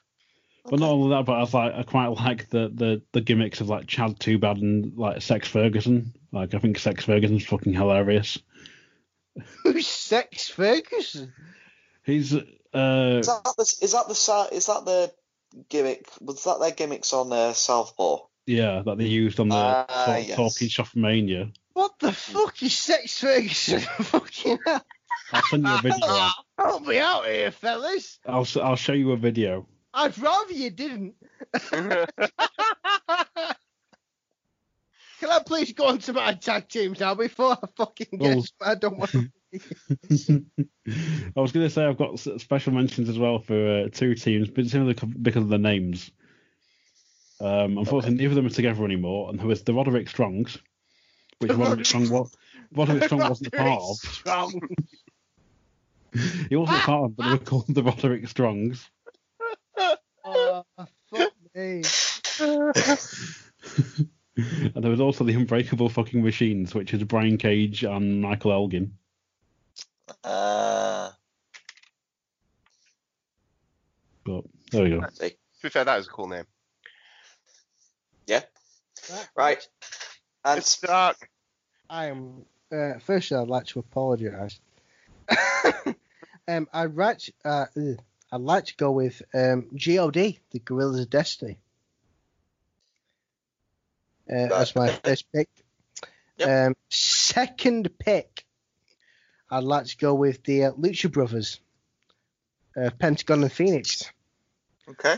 Oh, fuck off. You know, if it's like Honestly, Uncle looks like he conceded a goal in the last minute of the Champions League final. Fucking hell. how would you know that? How would he know that though? I don't know. Oh, we're both City fans. That's the team. Who knows? Who knows? Hang on, oh God, he wins the Premier League and he thinks he's fucking bullshit. Right. I'm not. Oh, you've won it once. Let's have a big bang. Right, fucking hell. I'm not the one that called it. I'm not the one that called it the Corrupt Cup, buddy. Yeah. Oh, It is. well, put it this way, I'd rather lift a European Cup than have my car on bricks. Right. Now, Yeah, literally the only thing I'd say about the Lucha Bros would be no Canadian destroyers and cut down on the Cero Miedo. I agree with you. I agree with you there. I think they're better than that. They need to learn how to make tags. Well, yeah, that comes with being in wrestling. My other two, now, I was struck between four, and I've narrowed it down.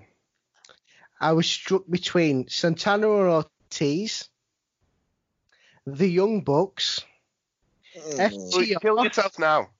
FTR, and the North from Impact. I've not seen enough of the North. I have narrowed it down to FTR. Yeah. I love the fact that Bunkle is literally as close to the webcam as he can possibly be. And I'm still not. I'm still not determined on my last choice. I'm good. You know what? I crossed out one and I put the other. I'm going to go back. I'm going to go with the North. Can't argue with that. Who's in the North? I haven't seen any of this. It's a good point. I don't know the name specifically. However, the one called Ethan, is it Ethan Page or Alexander Page? Yeah. I've watched. I love the fact that you're looking it up now. I can just see the glow from your freaking laptop. I'm looking at North Face. So I need a new jumper. I'm a fraud. No. I don't watch a lot of Impact Wrestling. I really, really don't. And I'm sorry to disappoint the absolute plethora of Impact Wrestling fans that we know we have watching this. I'm so sorry. Not sorry. Watch some decent wrestling, you arseholes. But the match I've seen, again, I don't know the names. I don't stay around for long enough to know the names. All I know is that, hang on, wikipedia.org.uk, right, okay.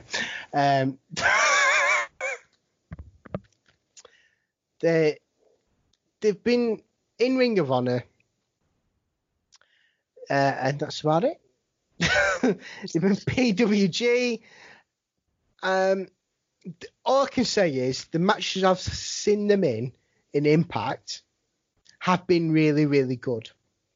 It takes a lot for me to go on YouTube and actually look at the shit you're in. I'm sorry that if that insults some of you wrestlers. Again, I'm sorry if it whatever. I'm not sorry. What am I apologizing? Lucha Bros, Pentagon, Phoenix, amazing. I don't care what any of you say. They're amazing. God, been at the head of the tag team division in New Japan for quite a while now, as Lewis might confirm for me. Yes, I can confirm. Thank you for thank you for your confirmation.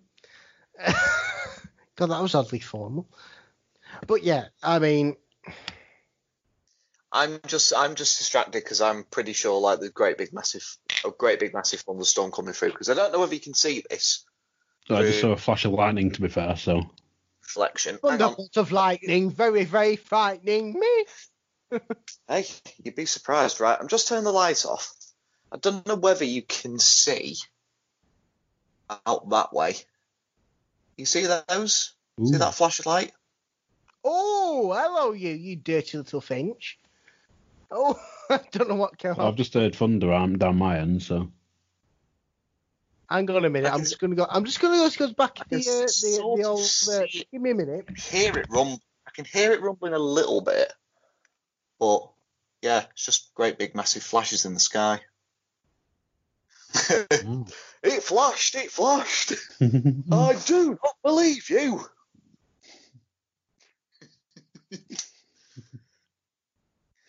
So yeah, that was literally just like the last 10-15 minutes when I've been sort of like, like here. I've just been sort of like looking out at it. The only thing that came to mind then was, I know who you are. Who are you? I know who you are. Oh, I need to have a look at my freaking Legends list because I'm tossing and turning over it a little bit. I've got one for definite, but the other one? I've got my two, but I did change one of that was. I changed the second one. So. Well, I've got one that's definitely a legend. It's just the other one. The other one could possibly be classed as a legend, but I'd look at it more as sort of like what he could bring in like a training aspect. Maybe. Because, like, obviously you can cut this out, but one of my legends that I went for was Dean Malenko. Just because I think he'd be really good as a trainer because his dad was a fucking amazing trainer. Yeah. But obviously, we'll save the recording bit. Do you want to just sort of like go on to the Legends bit, and then when Bunkle gets back, or if he gets back, he should get back. It's just he's sorting something out. So it's we'll crack on to the Legends part. Edit. Yeah. Miraculous.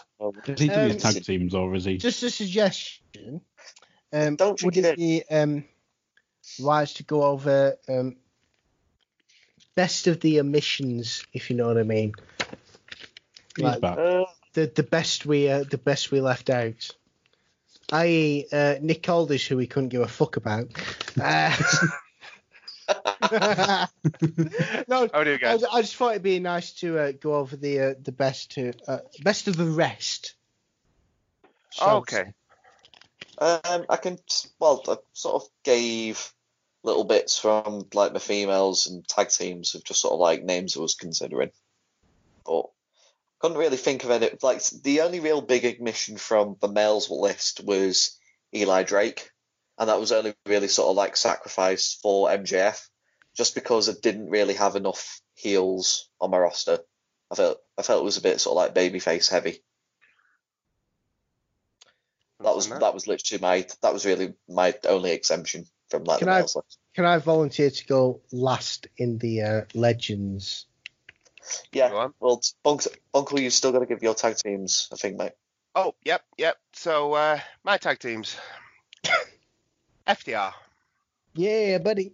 As I think everybody expected, really. Yep. And I've gone with the wild cards. Ooh.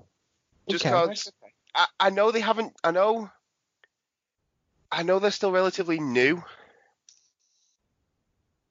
as a team, so to speak. But I just see a ton of potential as a team and as singles competitors later on. So I'd think more for Royce Isaacs than I would Tom Latimer, personally. But yeah, I mean, but like we've discussed before, like Tom Latimer possibly being that guy that you build up to be, to defraud, not so much, to eventually being that NWA champion. I mean, before we've, muted it, you know what I mean? But I just think, I think they can be good, and the fresh, the new, so. They made it onto my list. This is the one I'm going to get slated for. The Miz and John Morrison. Oh, fuck off. Oh, fuck me. Oh, I'm a dick for Orange Cassidy. Shit. Now. Hear me out. No. I'm not looking at them as a long-term tag team. I'm looking at them as two singles competitors. One who's better than the other by probably some distance. But I'm looking at them, they've both been world champions elsewhere. And well, Morrison has. Well, The Miz has been a champion in the WWE. Yeah, but it's nothing to shout about, really, is it? No, I'm not suggesting it is, but I'm suggesting that when I come to splitting them up, that they are proven as singles competitors. And that's where I'm going. Alex Riley. To be honest with you, just sort of like, this is probably like a controversial view, but I think The Miz is one of the most overrated wrestlers to come through WWE in like the past decade.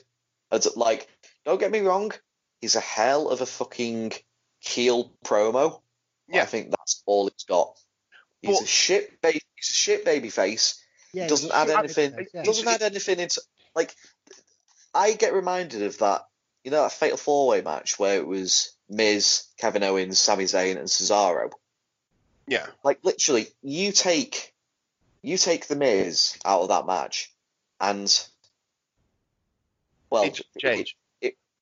Yeah, nothing would change, because for me, he does not add anything, bar if he's a heel cutting a heel promo. But then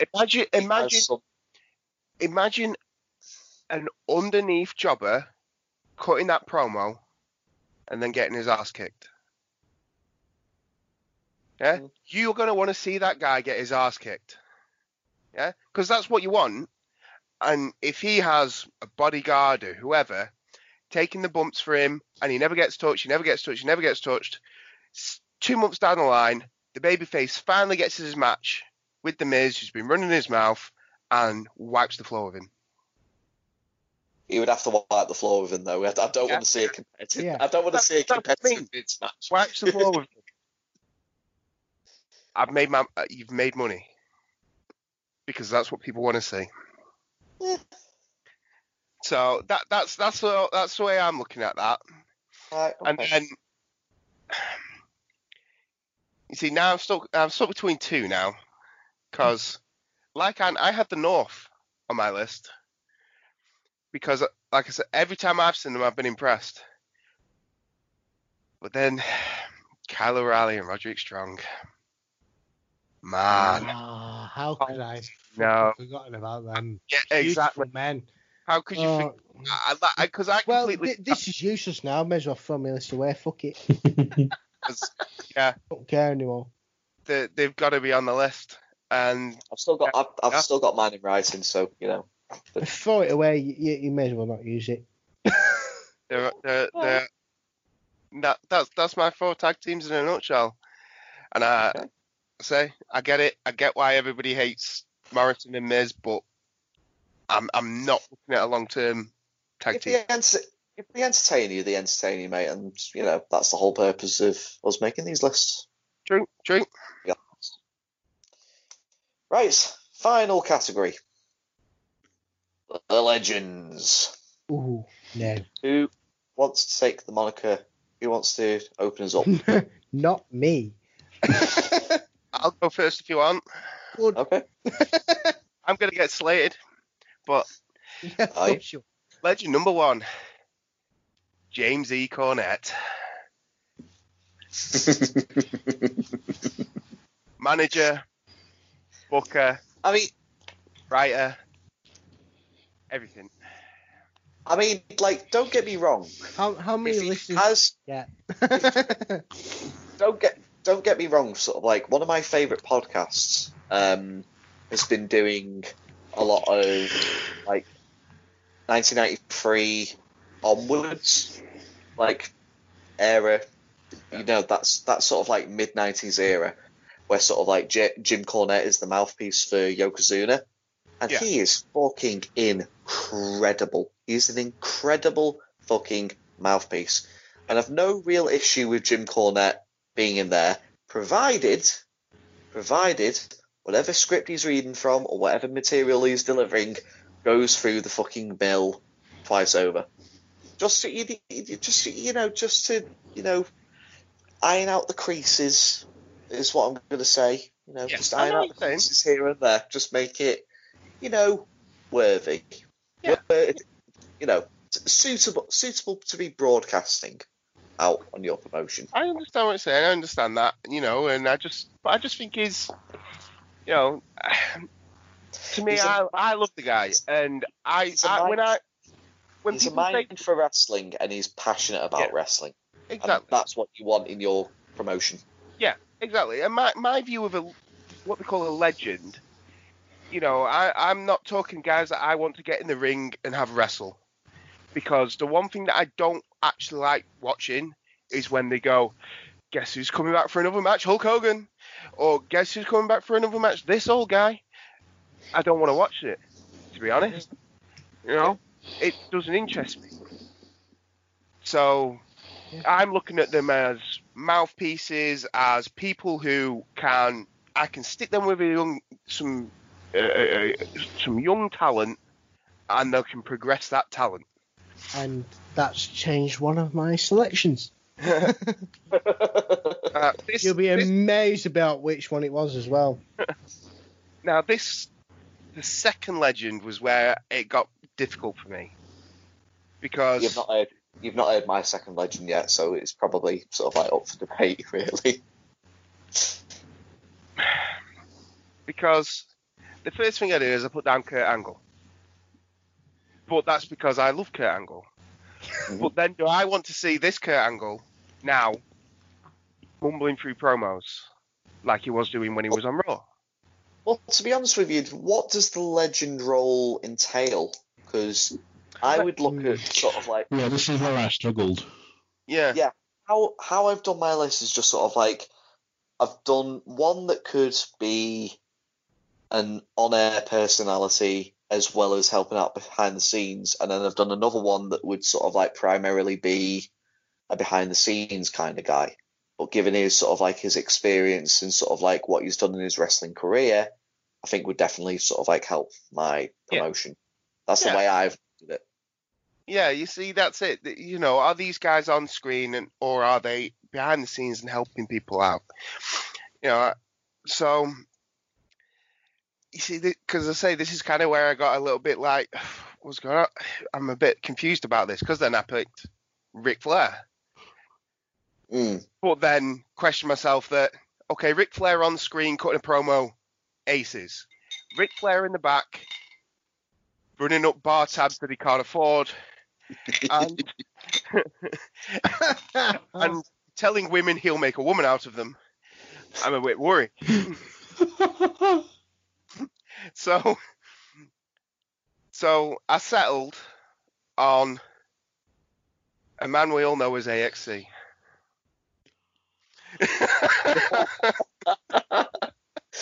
You see, have faith in your fellow man.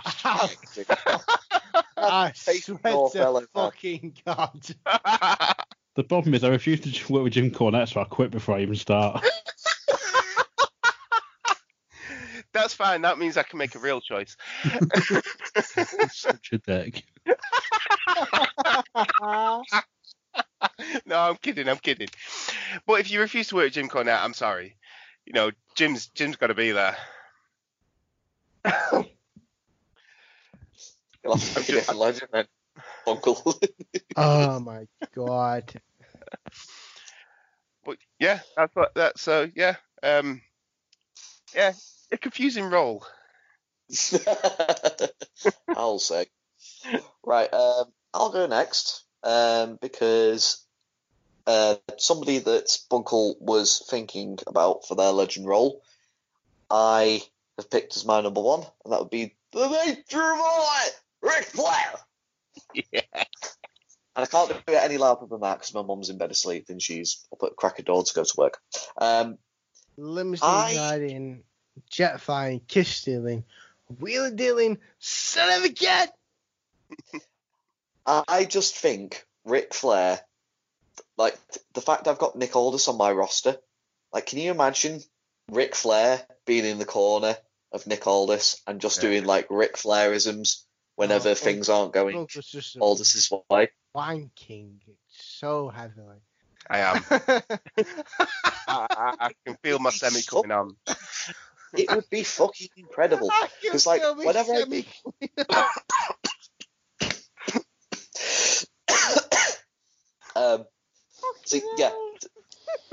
Ric Flair, on-air personality, whether it was to manage sort of like Nick Aldis or MJF, or maybe even sort of like Ricky Starks, I think would be really cool. And then my second Legends pick is probably debatable. I wouldn't really have him as an on-screen guy who'd mainly be behind the scenes. I would either have him as an agent or I would have him as mainly in charge of my training, my wrestling school, and I've gone with Dean Malenko. Oh, that's a good nice. One. That's a good shout. That's a beautiful one. Oh, yes, you dirty boy. Just because he's... Hello, you. He's so technically efficient as when he was an in-ring worker. I think he'd be a great fucking agent in terms of match booking, match laying out. Plus, I think he'd be a fantastic trainer because his dad was a fantastic trainer. And I just think he'd be a real benefit sort of behind the scenes. Yeah, that's a fantastic shout. I didn't even think about him. But yeah. Well, neither did I, because like I originally had Arn Anderson down because like I'm a big Arn Anderson fan, and I think he's sort of like as the sort of like coach role for Cody. I think it's a very unique take on sort of like the manager role. Yeah. But then I was just like, that's when the sort of like the mind came, sort of like have one on screen, one off screen role, and that's the way I went about things. Yeah. That is my list. I'll volunteer myself to go next. I recently crossed someone out because someone decided to have a fucking concert in the middle of a global pandemic. So I crossed this person out and replaced them with Jake the Snake Roberts. Ooh, Good promo guy. Yeah. So yeah. He is, in terms of heel work, one of the best. Intimidating, sort of like creepily, what the fuck you doing, pal, sort of thing. Just back up. Very intimidating. Works very, very well with what he's doing at the minute. And then I came to a sort of crossroads with, because I thought I've got a heel legend. I need a babyface legend. And I'm looking at, I've got two names on my pad that I got from Zavi.com, who do a Z-Box every month for $16.99. Don't give them free advertising. I'll give them free advertising. They fucking give me free won't. stuff. I will fucking give me free stuff. Bastards. Fucking plug them. They'll fucking love us. I've got two names. I'm still undecided. I'm going to throw the two names out there because I'm so undecided. It's unreal. If I was going to put them in order, Yushin Thunder Liger. Ooh. I nearly picked him, to be fair. And the Great Muta. And I'm thinking before you say anything, I'm thinking in terms of a managerial role, a promo, not in the terms of a wrestling role at all. No, quite ironic because like Arn Anderson I considered, and I was actually thinking Jushin Thunder Liger as well, because I think he would be sort of like, Christ almighty, it's proper shocking it down here. Sorry. It's really fucking coming down now. Those flashes of light have definitely fucking opened up the heavens. I considered sort of like Jushin Thunder for my Dean Malenko role. Yeah, but I went with Dean Malenko. So I would understand Liger. Yeah, I like Jake the Snake for the heel. That I've sort of picked one heel legend and one babyface legend. And in terms of babyface, what wrestling community in the world is not going to pop off for the Great Muta or Yushin Thunder Liger? Your guess is as good as mine. Put them in any arena in the world, any bingo hall, any theatre, any wrestling fan is going to go fucking masses for them two blokes. I'm still undecided. I'm still undecided. Who do I go with? Muta or Liger? If you're gonna twist my arm and you're gonna absolutely clamp me bollocks, I'm gonna go with Liger. That's who I go for. Yeah, that's Liger. who I go for. For me, personally. Okay, AXE. Last up. Yeah. So my first one, I'm literally going to play a quick clip to give you a hint of who it'd be.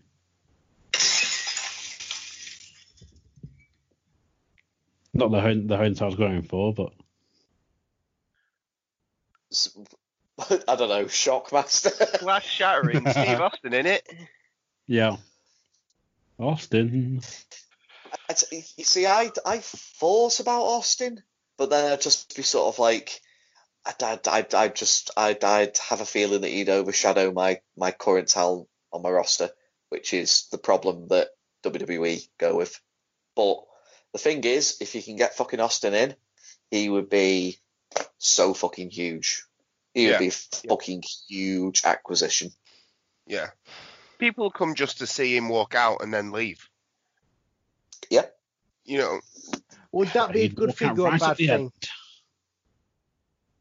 Well, I mean, if you're getting butts in seats because people want to see Austin walk out, stun a couple of people, drink some brewskis, and then go home, that should go home to the show. Yeah, but I can do that. So what's the fucking special thing in that? Because it's Steve Austin. Yeah, well, I'm bald. I've got a goatee. I can do it. Yeah, but what's the difference? Yeah, but, because it's Steve fucking Austin. I will and say, plus, taking the piss. No, I know. But I'd have more confidence that you would be able to get your roster to such an extent that you wouldn't think that you would think sort of like, oh my God, Steve Austin's like, oh, but the rest of these guys, they'll be nowhere near as big, you know, because just the way said company is booked. Whereas I think you probably would have more nous of, you know, making your roster matter. I will say this about Steve Austin. Would WWE have been as successful, would have won the war, or whatever however you want to put it, if they didn't let Stone Cold be Stone Cold? No. How much of that? We talk about the Attitude Era as a big launching point in wrestling. How much of that was WWE, and how much of that was Stone Cold? How much of that was Mr. McMahon? How much of that was The Rock? How much of that was, you know what I'm getting at, was The Undertaker? How much of that was Kane? How much of that was all the performers? I'm going a bit off topic, but when does the promotion stop being the promotion and the wrestlers start being who they are in terms of, look what I can do on a global platform, rather than, oh, look, they put me on a global platform, look what I can do? Is that what WWE have been, were in Warzone or in the Attitude Era? I only put that question out because it really makes you think. If you look at what The Rock was before the Attitude Era, not very impressive. Well, I'm not going to say not very impressive. I'm not going to say he wouldn't have been what he was. How much of that Attitude Era, how much of that prime WWE era was WWE, and how much of that was the wrestlers themselves doing it? I think one needed the other. Yeah. One needed the other. I mean, look at... Go on, sorry, Lewis. No, I think as well, sort of like, to add to your point, one needed the other. I think there was more of a creative freedom back then. So somebody like a Steve Austin has been given this, you know, ringmaster gimmick. We're making the master of the ring, pal. Oh, $1 million pal, $1 million man, and $1 million belts. And literally, Austin just sort of like goes, it's like, yeah, I'm not really sort of, you know, comfortable with this, you know, wearing the green trunks, you know, can you sort of like go in this direction a little bit more? And they sort of like, you know, give you a list of names. You're sort of like, yeah, I don't really like that. And they're sort of like, that's when they sort of like look to you as sort of like, okay, can you come up with anything that'll work? And the age old Stone Cold story of being sort of like, sat having like a cup of tea with his English wife at the time, and his wife just went to him and was just sort of like, oh, you better get that drunk up before it goes stone cold. And he's literally just sort of like, light bulb pop up. So I think it's sort of like a 50-50. I think like, because particularly nowadays it's like a case of, this is your gimmick, this is what you're going with. And I think to a certain extent, you don't have the people in the company that will just be there to go, no. I think that they will just literally go along with it because they've got a job, they're worried about job security, and it's a paycheck. Yeah. On top of that, how long do you think that the wrestlers that we talked about, like the likes of Adam Cole, the likes of Keith Lee, how long can they last being told what to do? Being told this is what you're going to say. Being told this is what you're going to do on a Monday night or a Friday night or Wednesday night or whatever. At what point is doing Endgame? At what point is doing Endgame? It's interesting to see that AEW are coming out and saying, oh, we're letting our talents do what they want. And NWA, we're letting them do what they want. Where's doing Endgame in WWE? That's why I don't necessarily think NWA were allowing their talent to do whatever they want. I think NWA, they're allowing them to cut promos that they want. They're not scripting your promos. I think WWE are obviously scripting everything, and it's not for everybody. Somebody like, you look at a bad example, but Alberto Del Rio. In the WWE, when he was cutting a scripted promo, when he first showed up, it worked. And then somebody said, oh no, you can go and be yourself. And he's a raving lunatic. Do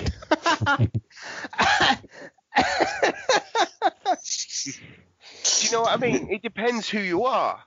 Like you take... If you're a raving lunatic, don't fucking give gimmicks. Don't write your own promos. Fuck's sake. It's not just don't write your own promos. I mean, obviously you had further problems going on, but you look at somebody like The Miz. The Miz, as we've just discussed, as Lewis was saying, great heel promo. I don't think he'd be that good if he was left on his own. I really don't. Thanks. Cutting a promo. It's just an example that I'm pulling from earlier on. Yeah. MJF, I believe, could write his own promos. I won't be shocked if he did, because he's fantastic. But the Miz, the Miz I might have doubts over, but I could believe if he did write him himself. But that's it. There's a difference in the talent is treated differently because Vince, I think, sees it differently. Vince saw Stone Cold Steve Austin cut a promo, and they thought, right, we'll hire him. That's what attracted the WWE to him. Yeah, because he was cutting promos on ECW TV about WCW. But that's not what people look at anymore. Nope. The Undisputed Era, Adam Cole, great promo. But I don't think he'd be as good if he was on his own. Plus, he's not 6 foot tall, as he claims to be. Oi, hang on a minute. Yeah. I'm the same size as it. If he's 6 foot tall, I'm 6 foot tall as well. So let's just fucking put an end to it. I'm 6 foot tall. We're done. You're 6 foot tall, and so is your wife.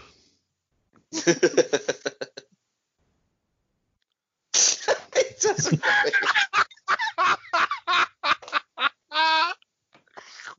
Why? Yeah, Coxie Have says.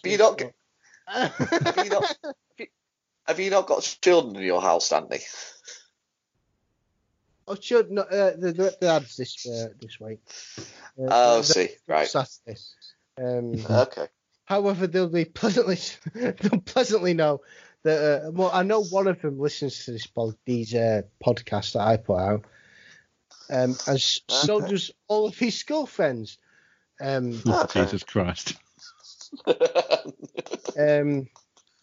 So I just hope he knows that his mum is a Finn Balor lover. Likes Orange Cassidy.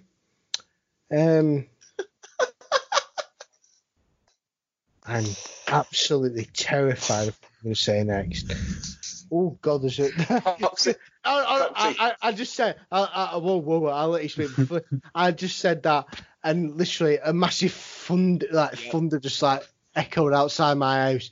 I am. You know what? You're not getting anything out of me because I'm taking that as a sign from God as to shut the fuck up. Yeah. So essentially, continued on. My number 2 is Arn Anderson. We don't care. Natural disasters are happening outside. We don't care what you were doing.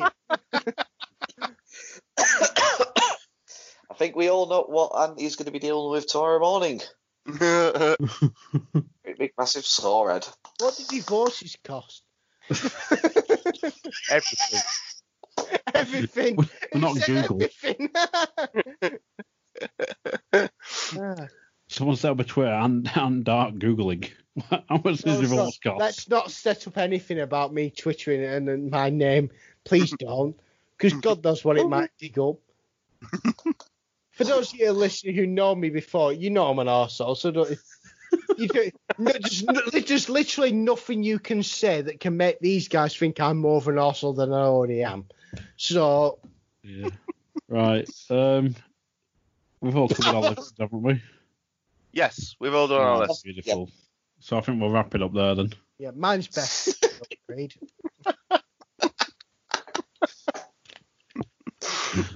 I'm the master of the lists.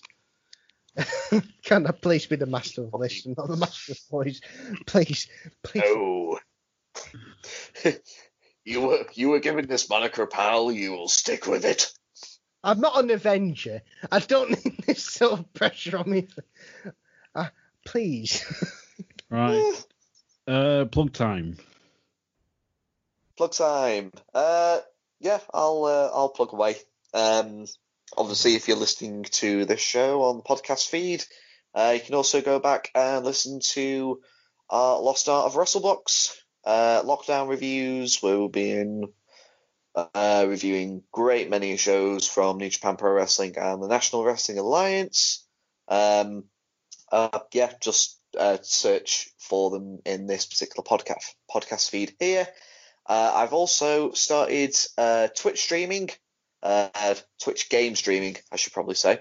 I recently started a Let's Play series on the Yakuza Remaster Collection that I got recently. So if you go to twitch.tv/loggers109, I stream when I can, just because everything's up in the air with work at the moment. So yeah, just make sure that you followed on that Twitch account, and also click the little notification bell to just get notified whenever I go live on Twitch. Cool. Yeah, as usual, if you've enjoyed hearing my voice as much as I enjoy hearing my own voice, you can find me on the Gunpowder Treason No Plot podcast, where I play the Dragonborn Paladin Rogar.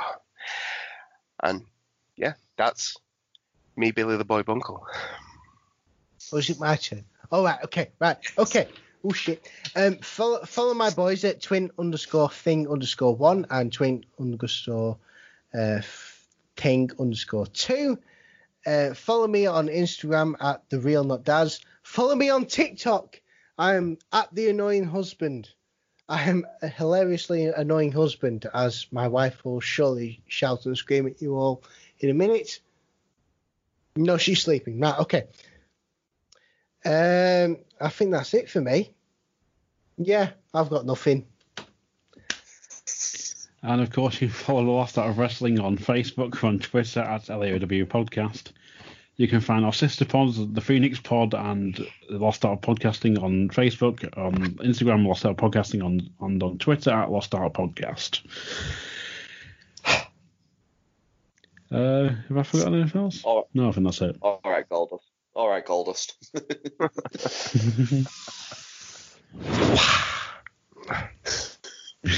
Well, for The Lost Art of Wrestling, I've been AXC. I've been Billy the Boy Bungle. I've been the Stowaway Lewis Ogden. I've been the real Not Daz Anthony Dark, the master of boys. And you've been listening. Thanks very much. Woohoo! Bye.